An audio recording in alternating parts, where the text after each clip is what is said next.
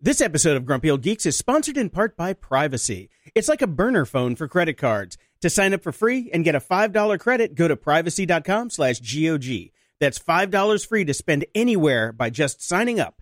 Privacy.com/GOG. This episode is also brought to you by the new Eero and Eero Beacon.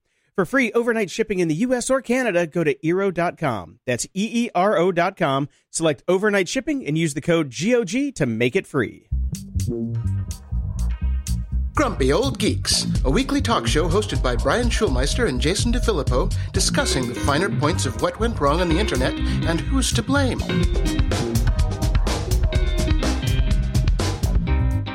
Welcome to Grumpy Old Geeks. I'm Jason DeFilippo. And I'm Brian Schulmeister. Woohoo! It's almost over, this giant goddamn heat wave. No, it's not. I don't know if you checked the weather for next week.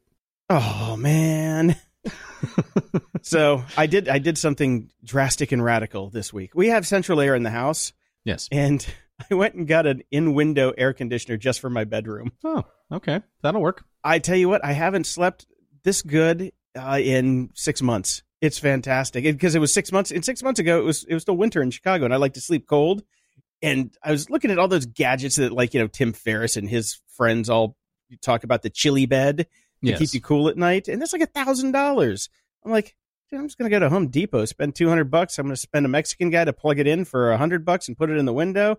$300 out the door. Same effect. And I don't have to worry about a dog with claws jumping on it in the middle of the night, puncturing the water sacks, and then electrocuting all of us. Okay. I think this is a fine Southern Californian solution. I think it's a good one. I've got two cheapy ones for you that I can't believe you didn't try first. One, freeze water bottles and sleep with a water bottle. I've heard people actually do that. And sweat. Two, I don't like to sweat on them. You set up a fan in front of a cooler full of ice.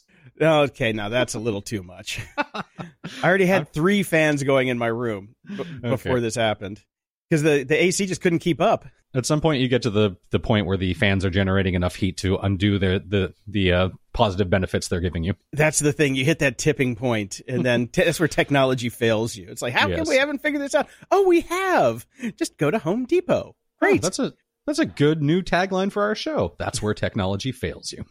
Yeah. Oh man. So yeah, I've gotten sleep. This is fantastic. I get so much work done now. I feel like a new man. So let's get into this. All right. Well, we got some follow up here. You did a big tech news rant last week, and I had one article that actually didn't work, so we pulled it out. But I did have something. Now you have told me how horrible Lifehacker is for a long time now, and I generally agree with you. But occasionally they do throw up the interesting and good and useful articles. But I did stumble across 2 things randomly within 5 minutes of each other, and I found it a little too unbelievable to put up with anymore. So the first article I stumbled across was, if your iPhone keeps dying, check for weirdly behaving apps. And it basically goes in to describe how you should basically you do the swipe through thing and close apps that are doing strange things. I see where this is going. To save the battery life. Yes. 5 minutes later in my Facebook feed, from Lifehacker, quitting all your apps in iOS can actually worsen your battery life. Yep. Which is it, guys? You know what they don't have over there, obviously? An editorial. Yeah. Yes, they don't have an editorial director over there, so... Well, and it makes sense from the standpoint of what all online sites are trying to do these days, which is just get the click-throughs. And as you were saying last week, everybody has to put up the same articles. And what better way to capture everyone is if you present the 2 exact opposite viewpoints. And that way, whatever somebody's searching for, they can find. This is anti the promise of the internet, people. The point of the internet was we were all going to get smarter because it would be full of good and useful and correct information. Not everything. Yes. The wealth of human knowledge and unknowledge. The wealth of human knowledge and speculation. Or as we could call it, and we'll get to that later, the wealth of human knowledge and goop. Oh, God, yes. So I found this one on 9to5Mac, and it's a how to get the Apple Watch guide for free. Wait, there's an actual RTFM? Yes, there is a... There is an M to RTF of. Oh, nice. And it's just a link that shows you how to get it. But, I mean, the only thing that's useful about this is the link to where to go download it, because it's really not hard to do that. You know, you could go find it, but I just didn't know where the guide was. So I think one of the things I'm doing, I upgraded my roommate's phone. She was on iOS 10 and now she's at iOS 11. So I'm having to tell her everything that's been changed. Yeah, perfect. That I've been doing for a year. And she's like, why did this is all wrong? It's broken. I'm like, no, this is how it works now. Right. So going through it, I'm like, I'm finding new things on my phone because I never read the manual myself. And I'm like, oh, that's how you do that. Like, I figured out how to turn on that do not disturb while driving manually. Mhm. So if you want to just tell somebody you're going to the store or going on a trip, you can turn it on manually and they'll get notifications if they try and ping you that says Nice. you're driving to really kind of round out the subterfuge. Right. It's always a good thing to have. But since you're a new to the Apple Watch guy, I thought I would send this for your benefit. Also mine, because I'm always finding new stuff to do with my watch and I kind of dig it. I do appreciate that. I'm happy to have it. I'll take a deeper dive through it. I immediately went through it to see if I could figure out my problem with continually getting the announcements about cellular not being set up correctly, and nothing in there about that. Also, breaking news as of this morning, apparently Verizon has switched the service on for my watch yet again. So I'm going to this time I'm just going to call them because the online chat thing is too excruciating. Yeah, unless you Tyler Durden Verizon, I think you're kind of at the whim of getting on the phone. We're going to see a genius. Yes. Oh man, I wish you had an AT&T watch. I'd trade you, but No, with I'm Verizon- really glad I don't have AT&T because it's always been historically crap here in LA. Oh God, don't even get me started about that. Now some charging pad issue follow up because you could not get you have an 8 Plus, or do you have an 8? Yes, I have an 8. You have an 8. Okay. My roommate has an 8 Plus, and that's when I upgraded her iOS, to 11 to see if her phone would work on my charging pad because it wasn't working, just like yours. Took it out of the case, laid it on the pad. No bueno. Exactly what happened to me. So upgraded to the latest iOS, tried it again, nothing. Rebooted the phone a couple times just to try that, nothing. And I tried it on all 4 of my pads. Same thing as you, just doesn't work. So I went around and I tried it on all 4 of them. I have 4 charging pads around the house. Works great on my phone. Works great on my was it Galaxy S7 Edge? Fine for that too. Her phone, no go. And I was just wondering, maybe it's your phone. It could be. I returned the first pad. I got a second pad. Tried my phone, did not work. Tried my iPad, did not work. Tried my watch, did not work. Tried my wife's 7 phone. I don't think it works on the watch. I think it's Look, just the phone. I was ready to put the kitchen sink on the damn thing to see if I got a charge. That's where we were at with this point. And I tried my wife's phone, which is a 7, also did not work. So I'm returning the second pad, and I am off chargers until we get version 2.0s. Okay, I'm actually just putting my watch on right now, and the verdict is, give me a drum roll. Nah. Like I said, I was literally throwing everything at it that I could think of just to see if anything would work. So apparently not. I've either gotten 2 bum ones in a row, or they just don't work with my particular stuff. So it ain't worth it for me anymore. I think it's the phone. I think you have a problem with the phone because, mine works great. My roommate's doesn't. So the pads work. I have gotten the pads to work, but yeah, her particular phone, I don't know. Maybe you guys maybe sat on it someday and broke the little chip. I don't know. But anyway, sorry about that. Yeah, that's okay. So yesterday, because this is a little follow-up again, because I think we have to cover this every single time on every single episode at this point. I told my son he was going to have pizza for dinner. And then I was sitting down and I was going through my Facebook feed really quickly. And there was a Domino's ad for pizza on my feed. My phone is listening to me, Jason. No, hold on. Domino's is one of the biggest advertisers on Facebook ever, anywhere. So it's not surprising I would get an ad for it. Did this ad happen to coincide maybe around, the time that you would be sitting down to dinner? Time? Yes. Yeah, as a matter of fact, it did, Jason. I didn't think about any of that at the time, though, because I'm concerned because I wear tinfoil hats and I think everybody is evil. Oh, my God. Chemtrails, pizza trails. Yeah. We'll just call this pizza trails. Now, Bird. The LA Times had a good opinion piece on Bird, and this opinion piece has been around for a while, not just even about Bird, but just about the Venice, Santa Monica area, because we have this confluence of the incredibly rich and the incredibly not so rich and the homeless here. This entire article reiterates everything that we've been saying about these stupid scooters to begin with, so it's worth the read, and it's done in great language. I particularly like his paragraph talking about how every day he has a near collision with a Bird scooter rider, then he defines Bird scooter riders as these like idiots, which they are, and then he gets into the real problem here is it's enabling all the rich young people that work at these various Googles and Silicon Beach companies here to basically just blow past all of society and not see the things that are happening around them, which I kind of agree with. Well, to be fair, I don't think they really looked to begin with, even when they were walking, because they were just busy looking at their phones and Snapchatting the whole time, flying their drones. We have had this article in many iterations even before Bird because of exactly those things. And the other thing that everybody always tells me about the Bird apologists, whenever people come to me and ask for me to start ranting, because I think they just like to see me go slightly crazy, and then they do apologies for it, and they always come up with that. Well, what about the last mile problem? And in this article, he says it perfectly. Problem? Is it a problem for a 20-something to walk a single mile in Venice itself? Venice is the solution. The weather is perfect. The ocean is right there. Each block has something interesting to see. How is walking a mile a problem here? There's no snow. There's just man poo. That's more San Fan. Well, there's a good bit of it down there, but yes. And somebody of my own heart over at Instagram started an Instagram account called Bird Graveyard, where they solicit people destroying birds. There are lots of fantastic videos on here of people's anger and frustration and dumping them and setting them on fire. And I would highly recommend that nobody do this, because you're putting up, basically you're giving yourself proof that you've destroyed property, but it is hilarious. Yeah. Oh, here's the proof that I'm a vandal. Great. You know what we should do? We can go make an Instagram account for, bird helmets. And It'll just be no photos found. No photos. Just leave it empty. One text update said we couldn't find any. Yeah. Bird helmet. Yeah. Was it the Alliance of Bird Helmet Riders or something like that? Yeah, because there's never going to be anything there. No. And when the scooter scourge first started, we talked a lot about how Segway really missed the boat on this one. Well, they're trying to get themselves back in. They're doing electric skates that attach to your own shoes. Okay. I looked at these.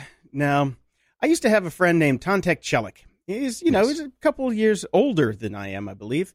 He actually wrote, Internet Explorer 3 for the Mac. Very smart guy. Mm-hmm. But we were hanging out one time, and he had bought some of those shoes that you could, do a little flip, and they turned into roller skates. Yes. Mm-hmm. Yes. 40-some-year-old man doing these skates. Yes. And when I saw these, I just thought of him, and everybody around him, we would all go out together, a bunch of us, just Technorati people, or, just everybody in the crowd, the Microformats crowd. And he would pop on his skates and start zipping around. And all of us would immediately stop walking and let him get at least 100 feet in front of us, because we didn't want to be seen with him, because, man, that looked silly. These look just as silly. But there is no shame anymore. And I'd just like to say, anybody that gets these will quickly be banned on the boardwalk as well, as they finally done with the scooters. And it's been great watching people getting tickets the last week. Oh, really? You got to take some photos of that. Oh, there is nary a scooter to be found on the boardwalk anymore. So my bike rides are finally decent again. Oh, thank excellent. you, government. Oh, that's fantastic. And the Segway does have that other little gadget that they've got out now. I don't know if you've seen it. It's like a low profile Segway where it just kind of chops off at your knees. Oh, that's what those things are. I've seen a few of those around the area. Yeah, that's Merlin Mann has one of those and he loves it, but they look pretty cool. The only big issue is they're heavy and you got to carry them. If you live upstairs, you got to carry them up and down the stairs, but they also have this crazy follow mode where, when you get off of it and say you're walking through the store, it will follow behind you. And then you can put your groceries on it and stuff. I don't know. It actually looks kind of fun, but I don't want to be seen in person with one of these, or seen in public with one. Yeah, there's a problem with that. And I also I would have a problem with the follow mode, because does it have collision avoidance as well? Because how closely is this thing following you? Is there a kid in the grocery store that's going to get between you and your device? Seems a little wonky to me. I don't know. Google that shit. I didn't look at that much, Or not, because I don't care enough. Yeah. Right. Well, you just came back from Toronto. Yes, and you're thinking about going back to Toronto at some point in the near future for good. Yes, I am. Lucky bastard. Well, I found this in the Technology Review from MIT. Toronto is the center of new technology jobs in North America. Yes, it is. They're adding tons of new jobs. So even though you don't want to be in technology anymore, if you did go there, it would be just like leaving Silicon Beach. You'll just have the nerds are going to follow you. Well, on the plus side, on their birds, the flock of nerds on their birds. There is a slightly different corporate culture in Canada. So older, wiser people are welcomed, not considered a liability. And there's a lot of consulting work beyond just coding work as well, and a lot of think tanky stuff. So I would actually fit in quite well there, and I think I would be able to get a job if that's something I wanted to do that didn't involve being a graying code monkey. Well, considering that Toronto is also becoming the head of AI in North America, yes. you can get a job at a think tank for AI saying, no, that'll be your job. We've had many conversations about how being the devil's advocate is never particularly enjoyed, but maybe Canadian culture is a bit different. Could be. Could be. Yeah, we'll see. In other surprising news, my jaw hit the floor when I saw this. Chris Hardwick is returning to AMC and his Talking series after a quote-unquote comprehensive assessment by the network. Didn't see that one coming. You were right, Jason. Tell your sister you were right. I was. And they actually hired a law firm to actually go through this, Loeb and Loeb, which is, I saw that and I think, Lisa Loeb? She's got a law firm now? Loeb.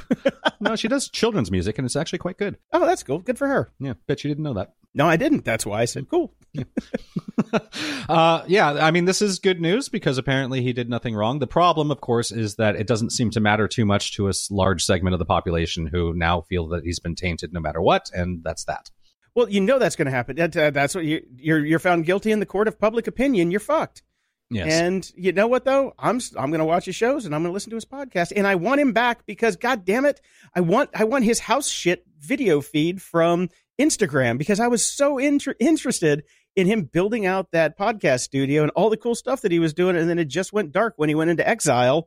And I don't know how it turned out. I'm sure he hasn't touched the house since then, but probably not. Yeah, probably been a bit busy. Yeah, I think he's probably been a little bit busy. Now, here's the thing, though. When the news came out and I logged into Twitter and I saw Chris Hardwick was trending and I'm like, oh no, he fucking killed himself. It got to him and he killed himself because now anytime I see a celebrity's name trending on Twitter, they've either Amy Winehouse or Harvey Weinstein. Those are the two options that I have right now. I like how you did that. Yeah, that's kind of it. And Winehouse-steined.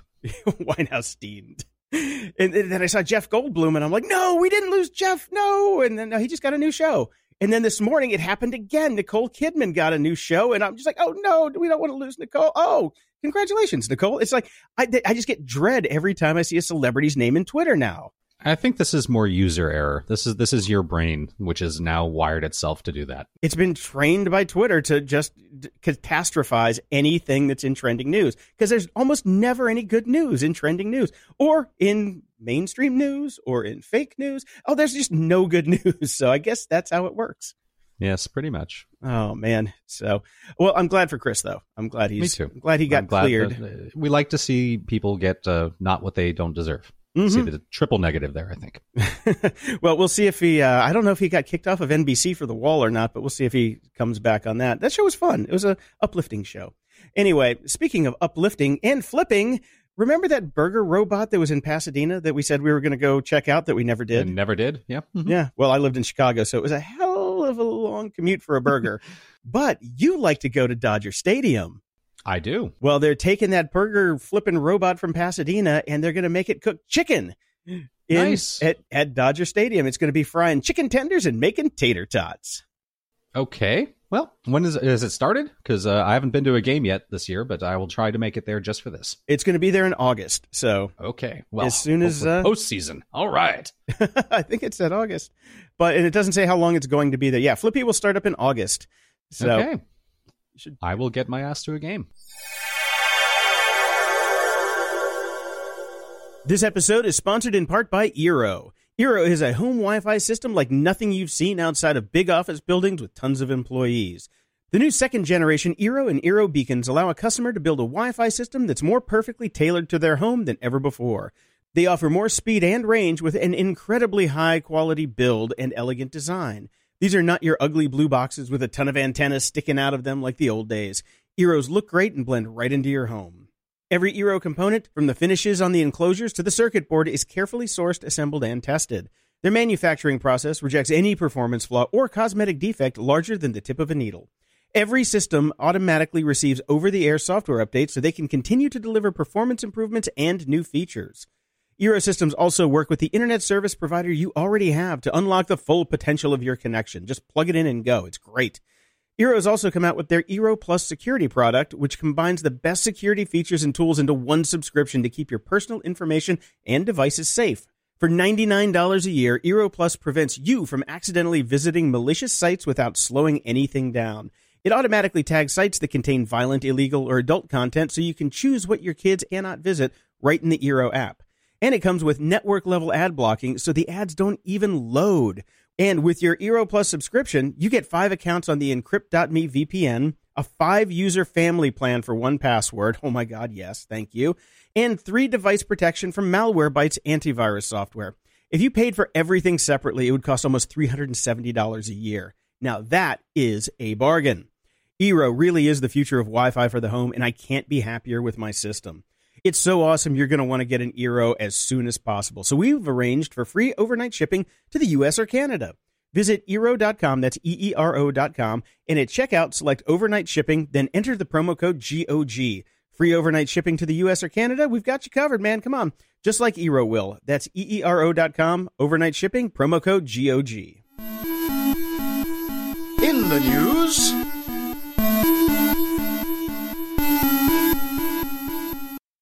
And speaking of somebody who we thought might be dead, but is maybe just financially dead, Mark Zuckerberg was trending a lot this week. I would hardly consider it financially dead. He still has more money than God. He just has less money than he previously had. Yes, he still does not have more money than Bezos, who is God now.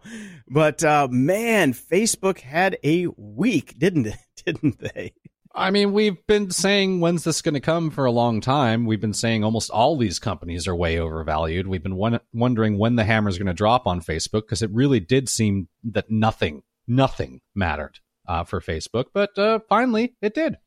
The interesting thing about this is that, they lost $123 billion in value in one day, and it's probably snapped back now quite a bit. But this whole thing comes down to growth. When you have the entire world as your customer, this is where Wall Street falls apart because they rely on growth. Yes, once a company has taken over the entire sector, they're no longer so valuable.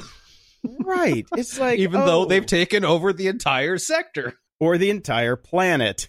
Yes. Well, I mean, speaking of that, the irony of this, which I thought was great, was on Facebook, everybody is laughing at Facebook stock collapse.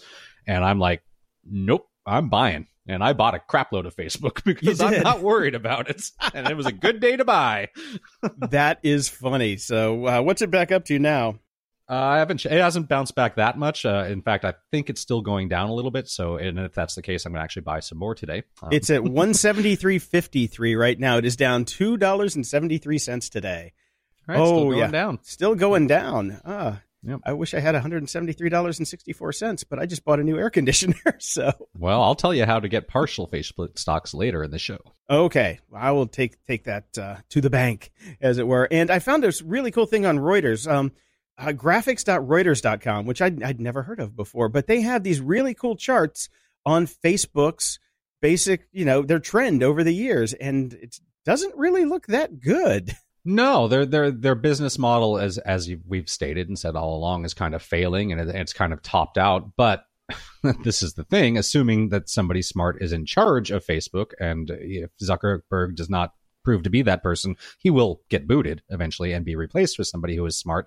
They have enough capital to pivot and do it successfully and move into something new, whatever that may be. Well, I think what they're going to start doing, and I heard a couple rumors about this, is they're going to start taking like WhatsApp and Instagram and just rolling all of that into Facebook because they have to. Yeah. And their costs are like through the roof. Yeah, I mean, they have multiple versions of everything split all over the place. They could slim down considerably just by consolidating things. Yeah, their cost for Q2 in 2018, $7.4 billion. That's just in cost. Are you sure? Is that in dollars or is that in rubles? Oh, funny. No, that's Trump's campaign reelection fund. But it's interesting. And since they can't get into China, they're losing a huge market there. That was big news. That was fast. Yeah. Sure, you can open an office. Wait, hold on a second. Yeah. Never mind that one. They got approval by the local magistrates to open an office, but then when the bigwigs heard that, they're like, Yeah. "Oh, roll that back. Yeah. You're not welcome here. You are not going to come eat our egg rolls." And I don't even think egg rolls aren't That's kind of- traditionally Chinese, are they? Well, No. it's kind of, sort of. Right, so let's not get it. That ain't our show. Random I can do a half tangent. an hour on this. I can get my wife in. I can. Let's not go down the rabbit hole on that one. And we did see the departing Facebook security officer's memo that was leaked. Did you get a chance to read that one? Yep. Oh, my Yep. favorite line here. We need to listen to people, including internally, when they tell us a feature is creepy or point out a negative impact we are having in the world. Yeah. We need to deprioritize short-term growth and revenue and to explain to Wall Street why that is okay. Well, that's the real issue, though, isn't it? That's the hard one. It's hard to fault Facebook for the things that they have done because they're public, and that's what they need to do. Now, we all know that ethically, Facebook would be having next to no problems on most of their issues wouldn't be here now if they just did things ethically all along. There wouldn't be this hatred towards Facebook. There wouldn't be people leaving. I saw that you deactivated your account again yesterday. Yep. All that sort of stuff wouldn't be happening if they would have been a good company all along. But Wall Street doesn't value people doing that, sadly. Right. And he ends it with, we need to be willing to pick sides when there are clear moral or humanitarian issues. And we need to be open, honest, and transparent about our challenges and what we are doing to fix them. Now, there is no more we here. This would be you because he quit. Yeah, sadly he quit. This is exactly the kind of person that Facebook needs to have in their company. And wherever this guy goes, I'm going to look at that company and see if he's going to put his money where his mouth is. Oh, God. Please don't let it be Uber. Please don't let it be Uber. Please don't let it be Uber.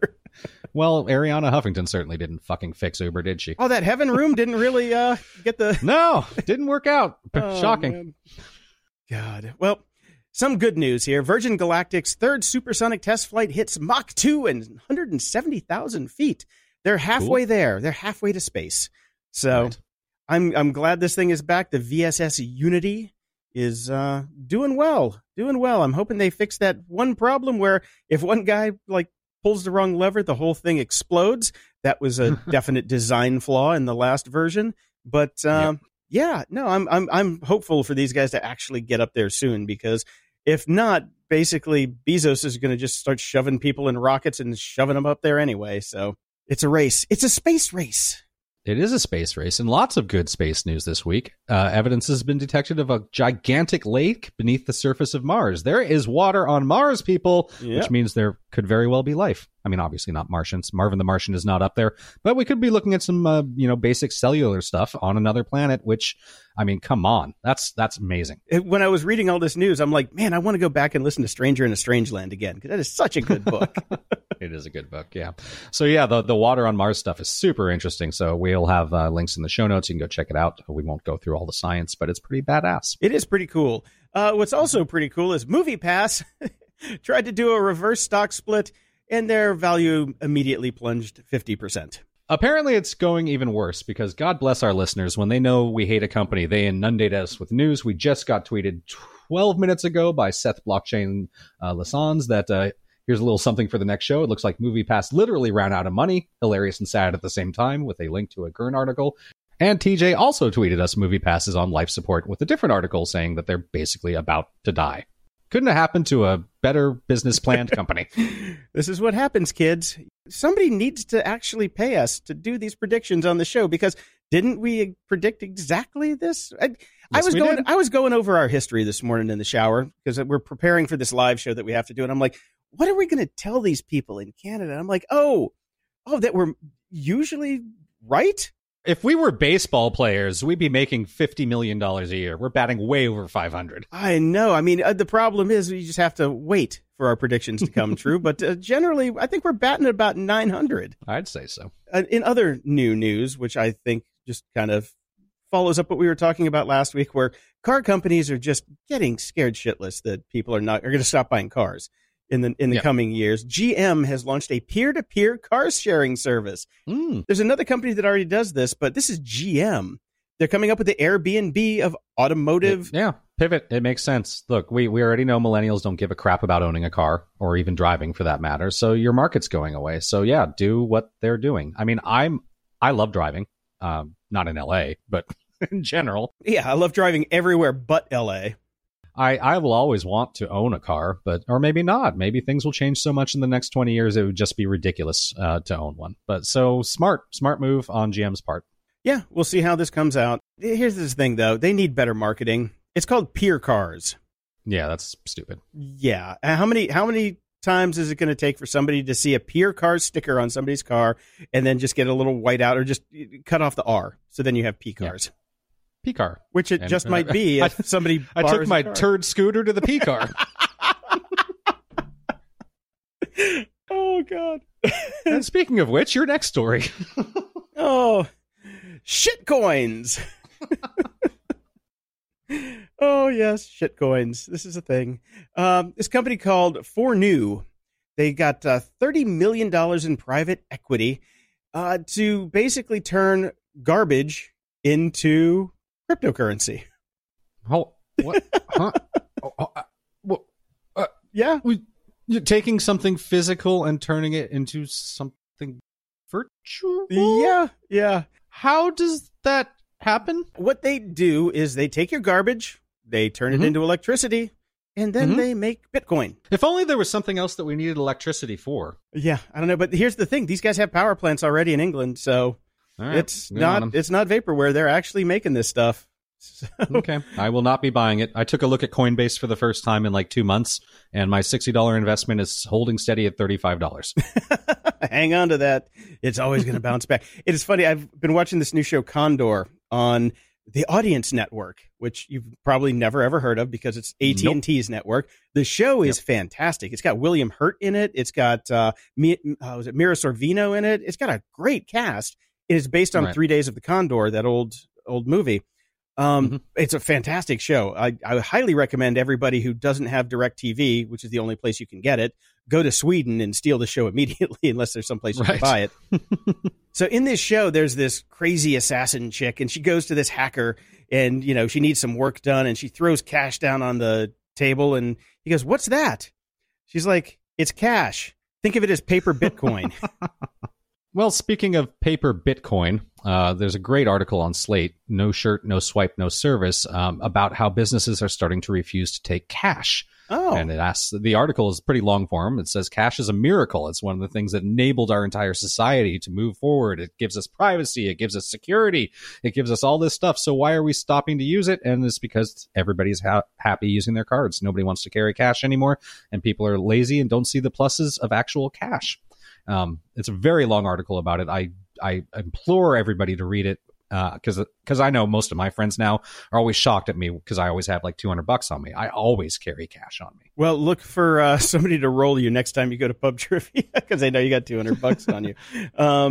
I do the same, except nobody knows where I live and I don't go to Pub Trivia. So good luck finding me, suckers. But yeah, I always have $200 on me, minimum. Because I pay in cash for just about everything. I hate putting stuff on my cards unless it's something that I can expense to my company. If I can expense it, it goes on a card. Otherwise, everything goes on the card. Then yes, yeah. Otherwise, I pay cash. So that's just the way it goes. This next one I found: Scraper bots in the secret internet arms race.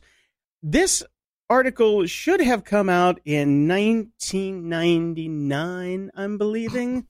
It's a story about bots. And this comes from Wired. And I'm thinking maybe they just exhumed this article and put a fresh coat of paint on it.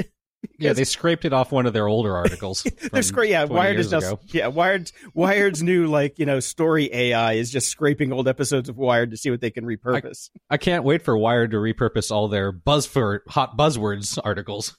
Those are always my favorite. Push is back. Push technology.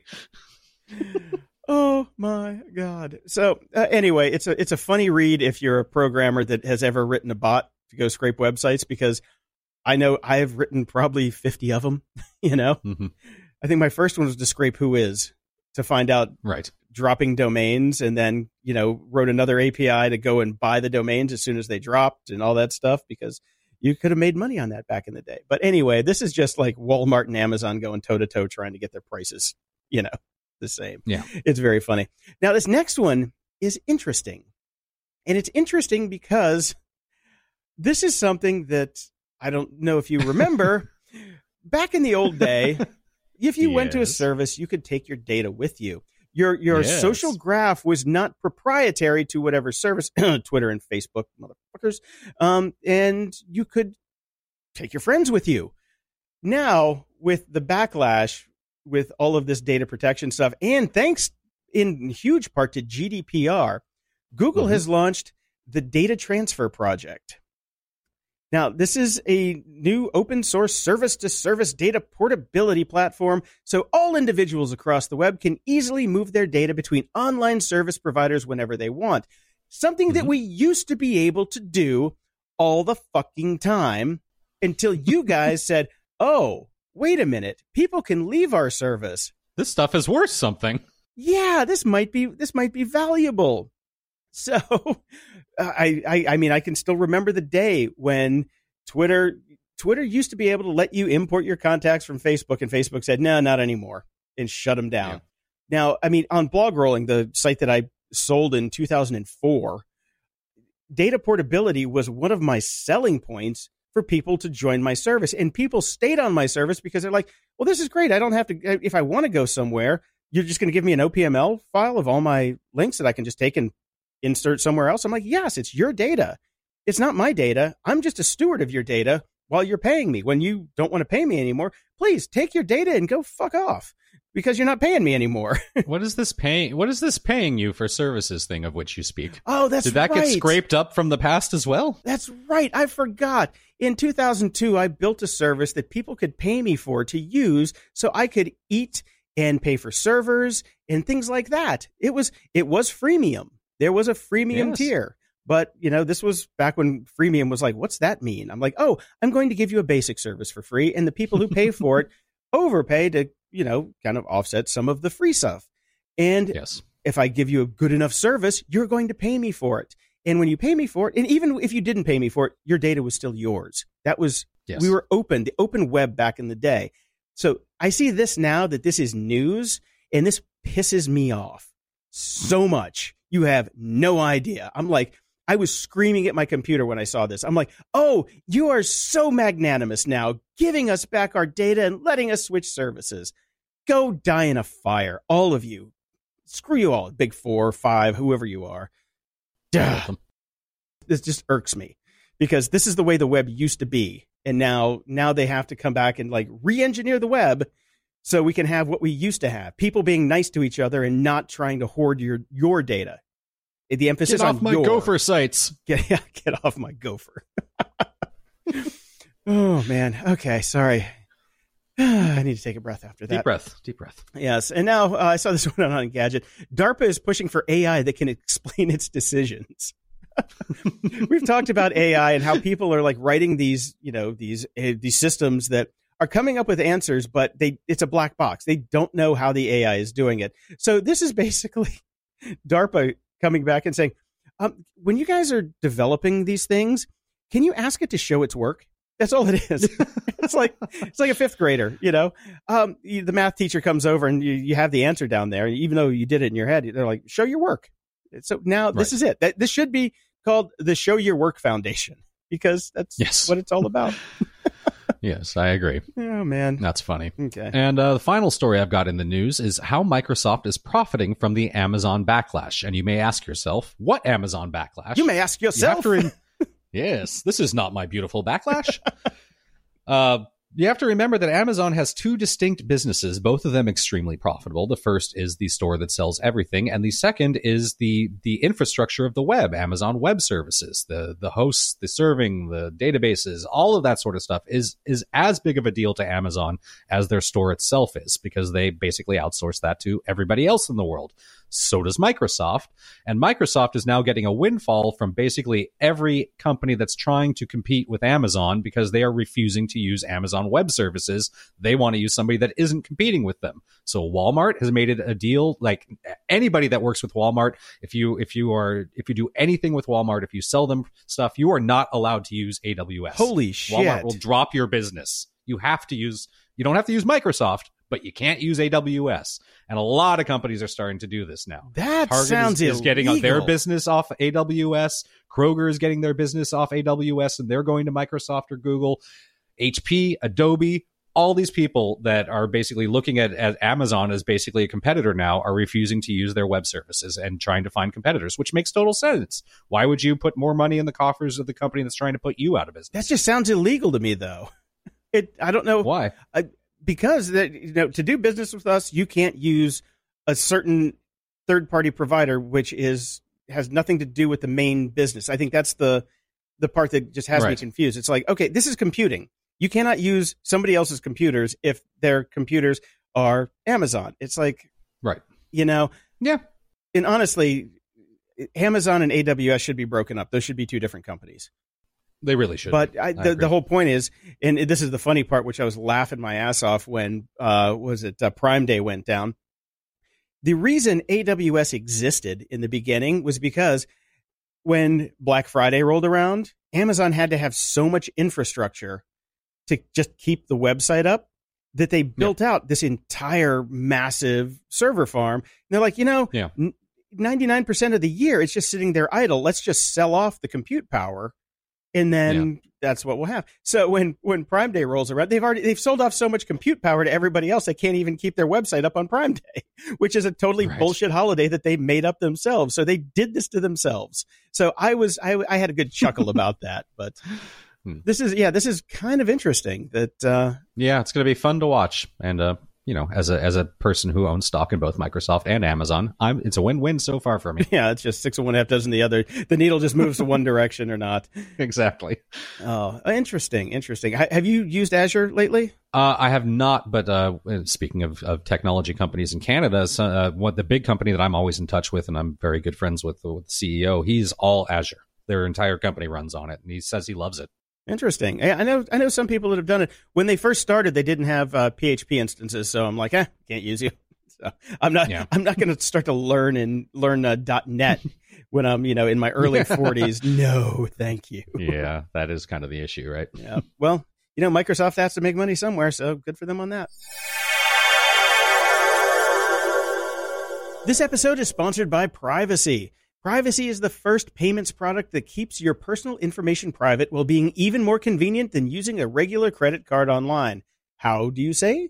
Privacy lets you generate a brand new Visa card for every purchase you make online with one click with their browser extension or mobile app. We all buy stuff online more and more, and what Privacy does is give you a temp card number for every site you buy from. Never forget to cancel subscriptions or trials ever again, like yours truly does all the damn time. That alone is worth the price of admission. And the price of admission, yes, it's free.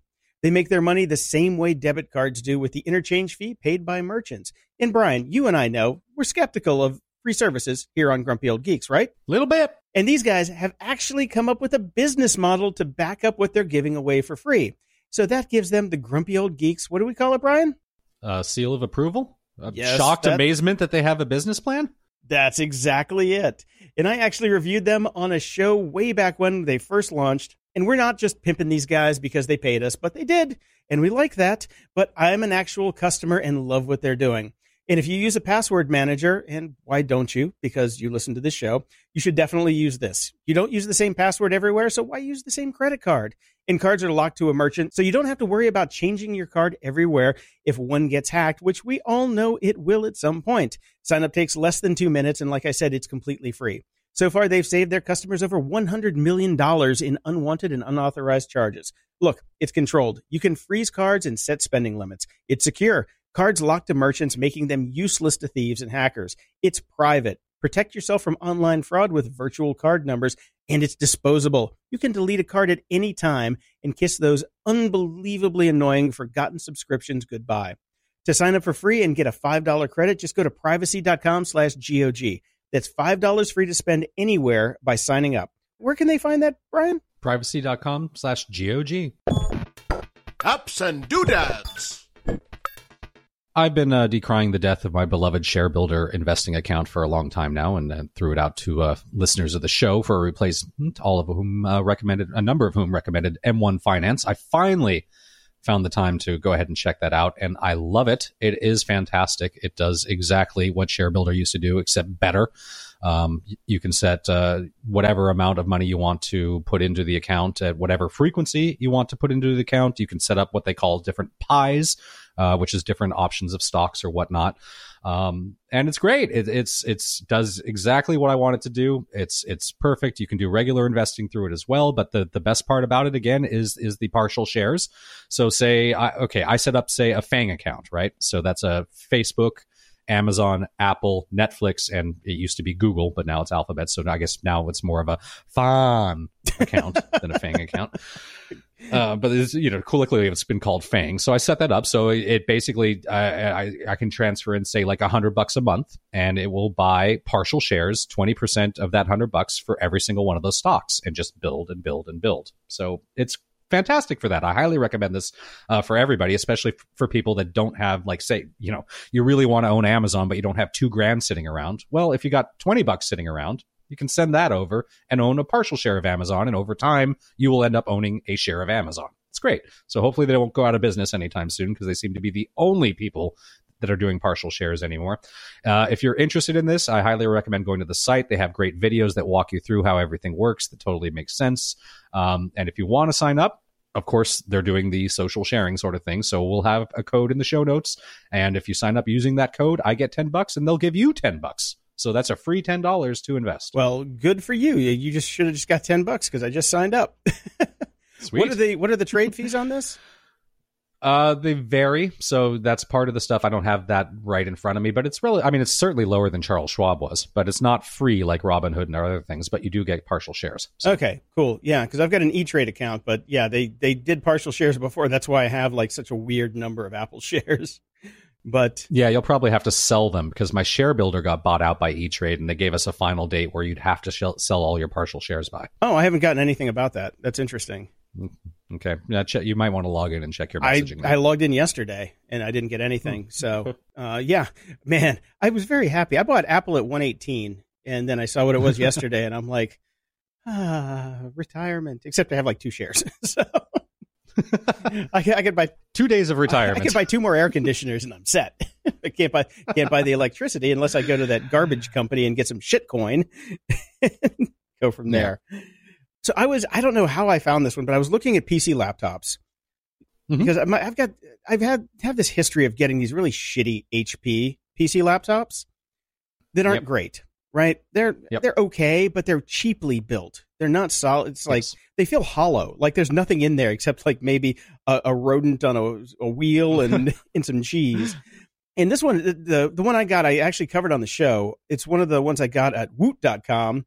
And got it for like $200 and then spent $400 on RAM and an SSD on it. So it is decently fast, but I just hate the build quality. I'd like, I'm used to MacBooks that are just like chunks of metal and things like that. And well, the one I found is not exactly a chunk of metal. It is really fucking beautiful. It's the Razer Blade 15, which is a 15-inch, Windows laptop from Razer. Razer used to make gaming mice. They still do make gaming mice that I used to use back when I was in semi-professional Quakeland. And this thing looks sweet. The interesting thing is... No, it doesn't. Oh, I love it. What is it with you and rainbow-colored PCs? Oh, well, that's the only thing they come in now. I'm guessing you can change the color of the keyboard not to be, Pride Day and just have white, okay. I'm hoping. But the difference is, you look at the price on this, which is, loaded to the gills. And you compare it to the new MacBook Pro, and you can buy 2 of these for the same price, and it's faster than the MacBook Pros. All right. Okay, look, I scrolled down on the site. There is a one shot of the product that actually has it with the keys just white, thank God. And it actually seems to have a non-tattooed version of Kitty Crystal on the screen. Our friend of the show. That's funny. Oh, my God. It kind of does look like Kitty. Right? Yeah. Yeah, so you can do the white keys on it, which is nice because I like that. But it's a beast of a little machine.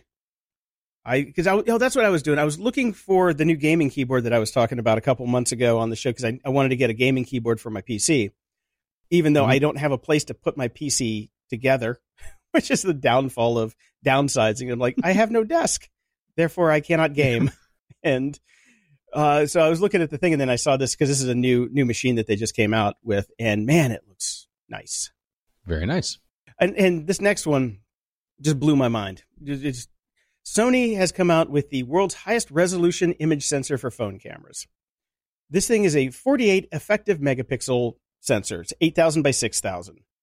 And they say it's the highest pixel count in the industry, which, I'm guessing it is. And it does a lot of tomfoolery to get you all those megapixels with the size of the pixels and overlapping and all that stuff. And it's a lot of technical crap. Does it use any AI? No, it does not use AI. Okay.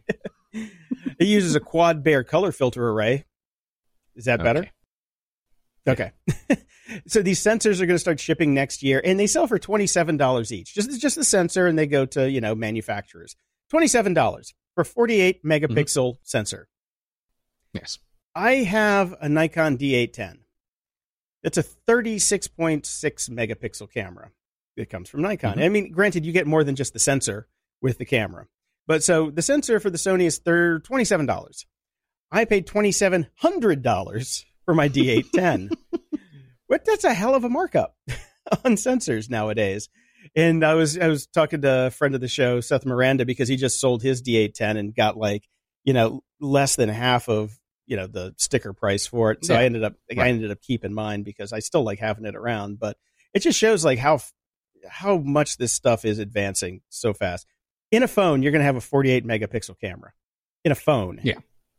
Yes. I feel like we're getting old, Jason. I feel like going back. I remember the beginning shows when we were doing this. Like, man, remember zip disks? And that was such a leap. Do you remember how much the first hard drive you bought cost? And it was probably 1 meg. Yeah, it was 20. It was 20 meg actually. And my mom bought it for IBM XT. Yeah. Yes. Which I promptly deleted because I didn't know that Dell star.star didn't work in the directory that I was, or Dell star. I did it from root and basically wiped the hard drive. So nice. She didn't really teach me a lot in the beginning. I learned through trial and error and a lot of being grounded after I dumped all of her work. But I told her, stick to floppy drives. Why do you want a hard drive? We got floppies. Look at all the floppies. You can stack them up and they're as tall as me. What's wrong with these? We don't need anything else. We have a hole punch. We can make them double density. We don't need a hard drive. Oh, double density. Mm-hmm. Yeah. Now, the last thing I found for my doodads this week, Star Trek fans can now buy Vulcan wireless earbuds to look the part over on The Verge. They do understand all we want is a communicator that actually works, right? That's true. That's true. The thing about this, and I'm looking at them again right now, we covered these on the show about 3 years ago. They weren't being sold as Vulcan earbuds back then. They were fairy buds. They were elven fairy buds. Yes, remember that? Right. Now that I'm looking at it, I'm like, these guys pivoted. They pivoted. They went to Vulcans. Yes, I think maybe awesome. Yeah, I think maybe ThinkGeek saw them and said, "Hey, man, we can sell these for Vulcans. You don't need no stinking fairies on ThinkGeek." That's true. $39. Barrett also sent us that on Twitter, and I was not that I would go to Comic-Con, but this would complete my outfit. I would wear these and the Segway skates.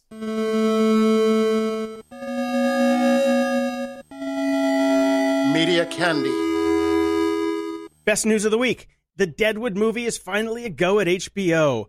Finally, fucking cocksuckers actually greenlit the thing. Woohoo! I can't believe I'm going to have to hear about this show again from you on nonstop. It's not nonstop. It's when it comes out, I'll be talking about it. But until then, you probably won't hear a thing. They're supposed to start filming in October for an early spring release in 2019. It will be obviously premiering on HBO. So thank God, finally. So next up, the Glass trailer is out. Yes. Now, this is the follow-up to Unbreakable, M. Night Shyamalan Ding Dong's movie of gazillions of years ago that everybody was waiting for. And did you get to watch the trailer? I did, and I really found myself not caring. I didn't think you would. You're not a Shyamalan Ding Dong fan. Well, I was until he started to really suck. Until everything after The Sixth Sense and Unbreakable? Pretty much. Yes. Yeah, he had 2 hits. That was it. He had 2 hits. Yeah. But I thought, what was the latest movie with the crazy guy? I can't even remember the name of it now. Oh, I heard that one was actually It was okay. good. It was really I just never good. went and saw it. It was really good, Okay. especially for the last 30 seconds of the movie where Bruce Willis shows up. I'm like, oh, doggy. Now, moving on to other trailer news. Alita Battle Angel finally has a trailer. Okay. They had a teaser trailer before, and everybody was like, man, her eyes look creepy. But now they have a full trailer. And I didn't realize this was directed by Robert Rodriguez. I thought James Cameron was going to direct it. But I forgot that he's making 17 Avatar movies that nobody will ever care about right now. That nobody will care about and that will never be released. Yeah. This looks good. This looks really good to me. Okay. I was a fan of the original back in, I originally saw it in 1994, because if you go look at my Twitter headline, or was the big graphic at the top there, my masthead, that was the first graphic that I made for Spew, my first real website. And there's a picture of Alita Battle Angel on that masthead. So I've been loving that show forever, and I haven't seen it probably since 1994, 1995. So I went to eBay and bought a copy. So on DVD. On DVD. I first had it on VHS. Yes. So yes, of course. So I can't wait for this one. This actually looks like they're doing it right. And, Robert Rodriguez for me is hit and miss, but this looks like it might be a good hit. I finally got around to seeing Ready Player One. I thought you'd seen it already. I was surprised to see this in here. Nope, hadn't seen it, never got around to it. Had hoped to make it to a theater. Shit happens, never did. Finally came out on home video or streaming or whatever the hell we call it these days, and sat down to watch it. Sweden. I should have done Sweden. But really, not bad. Told you. Didn't hate it. Yeah. It was okay. As long as you don't, as long as you're not looking for a straight up interpretation of the book, it's a decent movie. That's what I said. Yeah. It's like, it's not the book. It's a fun movie if you just go with it. I watched it again this week too, surprisingly. That's why I was surprised to see this in here. And I was actually coming in to put it in the show notes when I saw that you had it in here, because Ready Player One only has one play in it. This is not a replayable movie. If you watch this movie again, you are going to be bored out of your mind. It's a one-trick pony. So I would say you watched it once, you liked it. If you go back and watch it again, kind of like The Last Jedi, you're going to hate it even more. You're going to hate it. So, although Last Jedi, you just hate it out of the gate. But yes, this movie, this is like, does it have legs? If we were going to do a does it have legs on this immediately, like right 3 months now, later? Yes, it does not have legs at all. The only thing you're going to notice is a couple new little background characters. It's like, oh, that's cute, funny. Okay, you were born in you were born in the 70s and like the 80s. That's it. It's like, okay, one trick pony. Move on. Yeah, gotcha. Yeah, I kind of felt that it was going to be that way. I also watched most of the second season of Luke Cage. Oh, you got farther than me.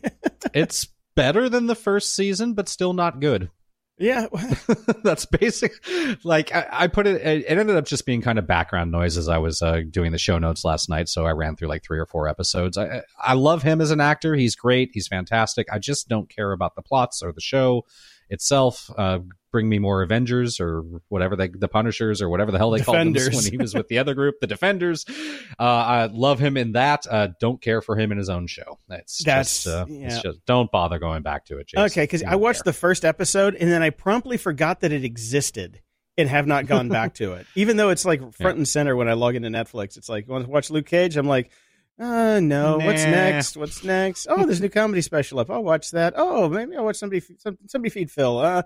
Anything but Luke Cage. I'm like, even last night, I'm watching like this billionaire who helps businesses on like CNBC. I'd rather watch that than go back and watch Luke Cage. So it just did not hook me at all in the first episode, especially all the social media crap at the beginning. I'm like, this is just desperate. And especially after the utter disappointment that was Jessica Jones season 2. Didn't hate it as much as you did. I just did not like. I did not like how dark it was, and it was just not for me. Too bad. But what might be for me, and it probably won't be actually, they're doing a new Buffy, which has me kind of scared. But at least the showrunner came out and says, "Don't call it a reboot. It's not a reboot. We're not going to replace your old favorite characters." I can't say much more, but it's going to be something different. And I'm like, which is fine because there were lots of Slayers. That was the whole point. Buffy came around because the previous Slayer was killed, and that started the whole thing. And then she got killed, and then all the Slayers came out. Thank you for Eliza Dushku. Thank you. Pretty much saved the show for me. And so we'll see how they do it. It all comes down to execution and writing. Like Luke Cage, could be great, crappy writing. Look at the Punisher. Punisher could have been crap. There's never been a good Punisher until they redid the Punisher, and that was fantastic because of the writing. They just don't. I don't know why they don't like Luke Cage or can't find a decent story for him. Right. In music news, I found this. It was like a surprise performance of Cars with Gary Newman with Nine Inch Nails from London in 2009. And I don't know why. I was about to say, music news. This is scraped up news. Oh, yeah. Well, for me, it was new news because I'd never seen it. But it was one of those videos that just made me extremely happy to see. And it was extremely happy for the first 2/3 of the video because if you've ever listened to the song Cars by Gary Newman, you know that the last third of the song, you can just turn off because it's just instrumental playing the same notes over and over again. Long instrumental fade out. Yeah, it's way too long. But as soon as he stops singing, you can just turn it off. But I like the energy, and because I saw a couple new videos with Gary Newman and Nine Inch Nails, which were pretty good. And a friend of the show, MXV, really got me into listening to the newer Gary Newman stuff because it's really good. Oh man, it's so good. Yeah, he just happened to get a pass to go shoot him at a show in Chicago, and he came back and he's like, "Oh my God, this was amazing." And we started listening to it in the house because we lived together and he was the DJ. So I listened to a lot of Gary Newman and he really got me into it. So I went and was checking out videos and I ran across this one serendipitously and I really enjoyed it. So it's going to be in the show notes if you want to go check it out. If you're a fan of Nine Inch Nails or Gary Newman, mostly Gary Newman because Nine Inch Nails just sits in the back going, okay, I'm going to play the song now. Yeah, it's great. It's really good. I mean, that's the good old days of music back when Trent Reznor was still writing songs and doing stuff. So that was good stuff. And I'd also say, like, as soon as Gary Newman comes out and they hit the first bars, just look at the faces in the audience. That's what really got me. Yeah. Everybody was just like so happy and excited. I'm like, okay, good energy. I like that. Yeah. And in new music news, Underworld and Iggy Pop talked a bit about the one song that they had put out a while back as a collaboration. There is a 4-track collaborative EP called Tea Time Dub Encounters, which is out today, including a video for the EP's final track called Trapped, which is online. Cool, interesting stuff. I still prefer my Underworld Sans guest hosting or guest singing duties. Yeah.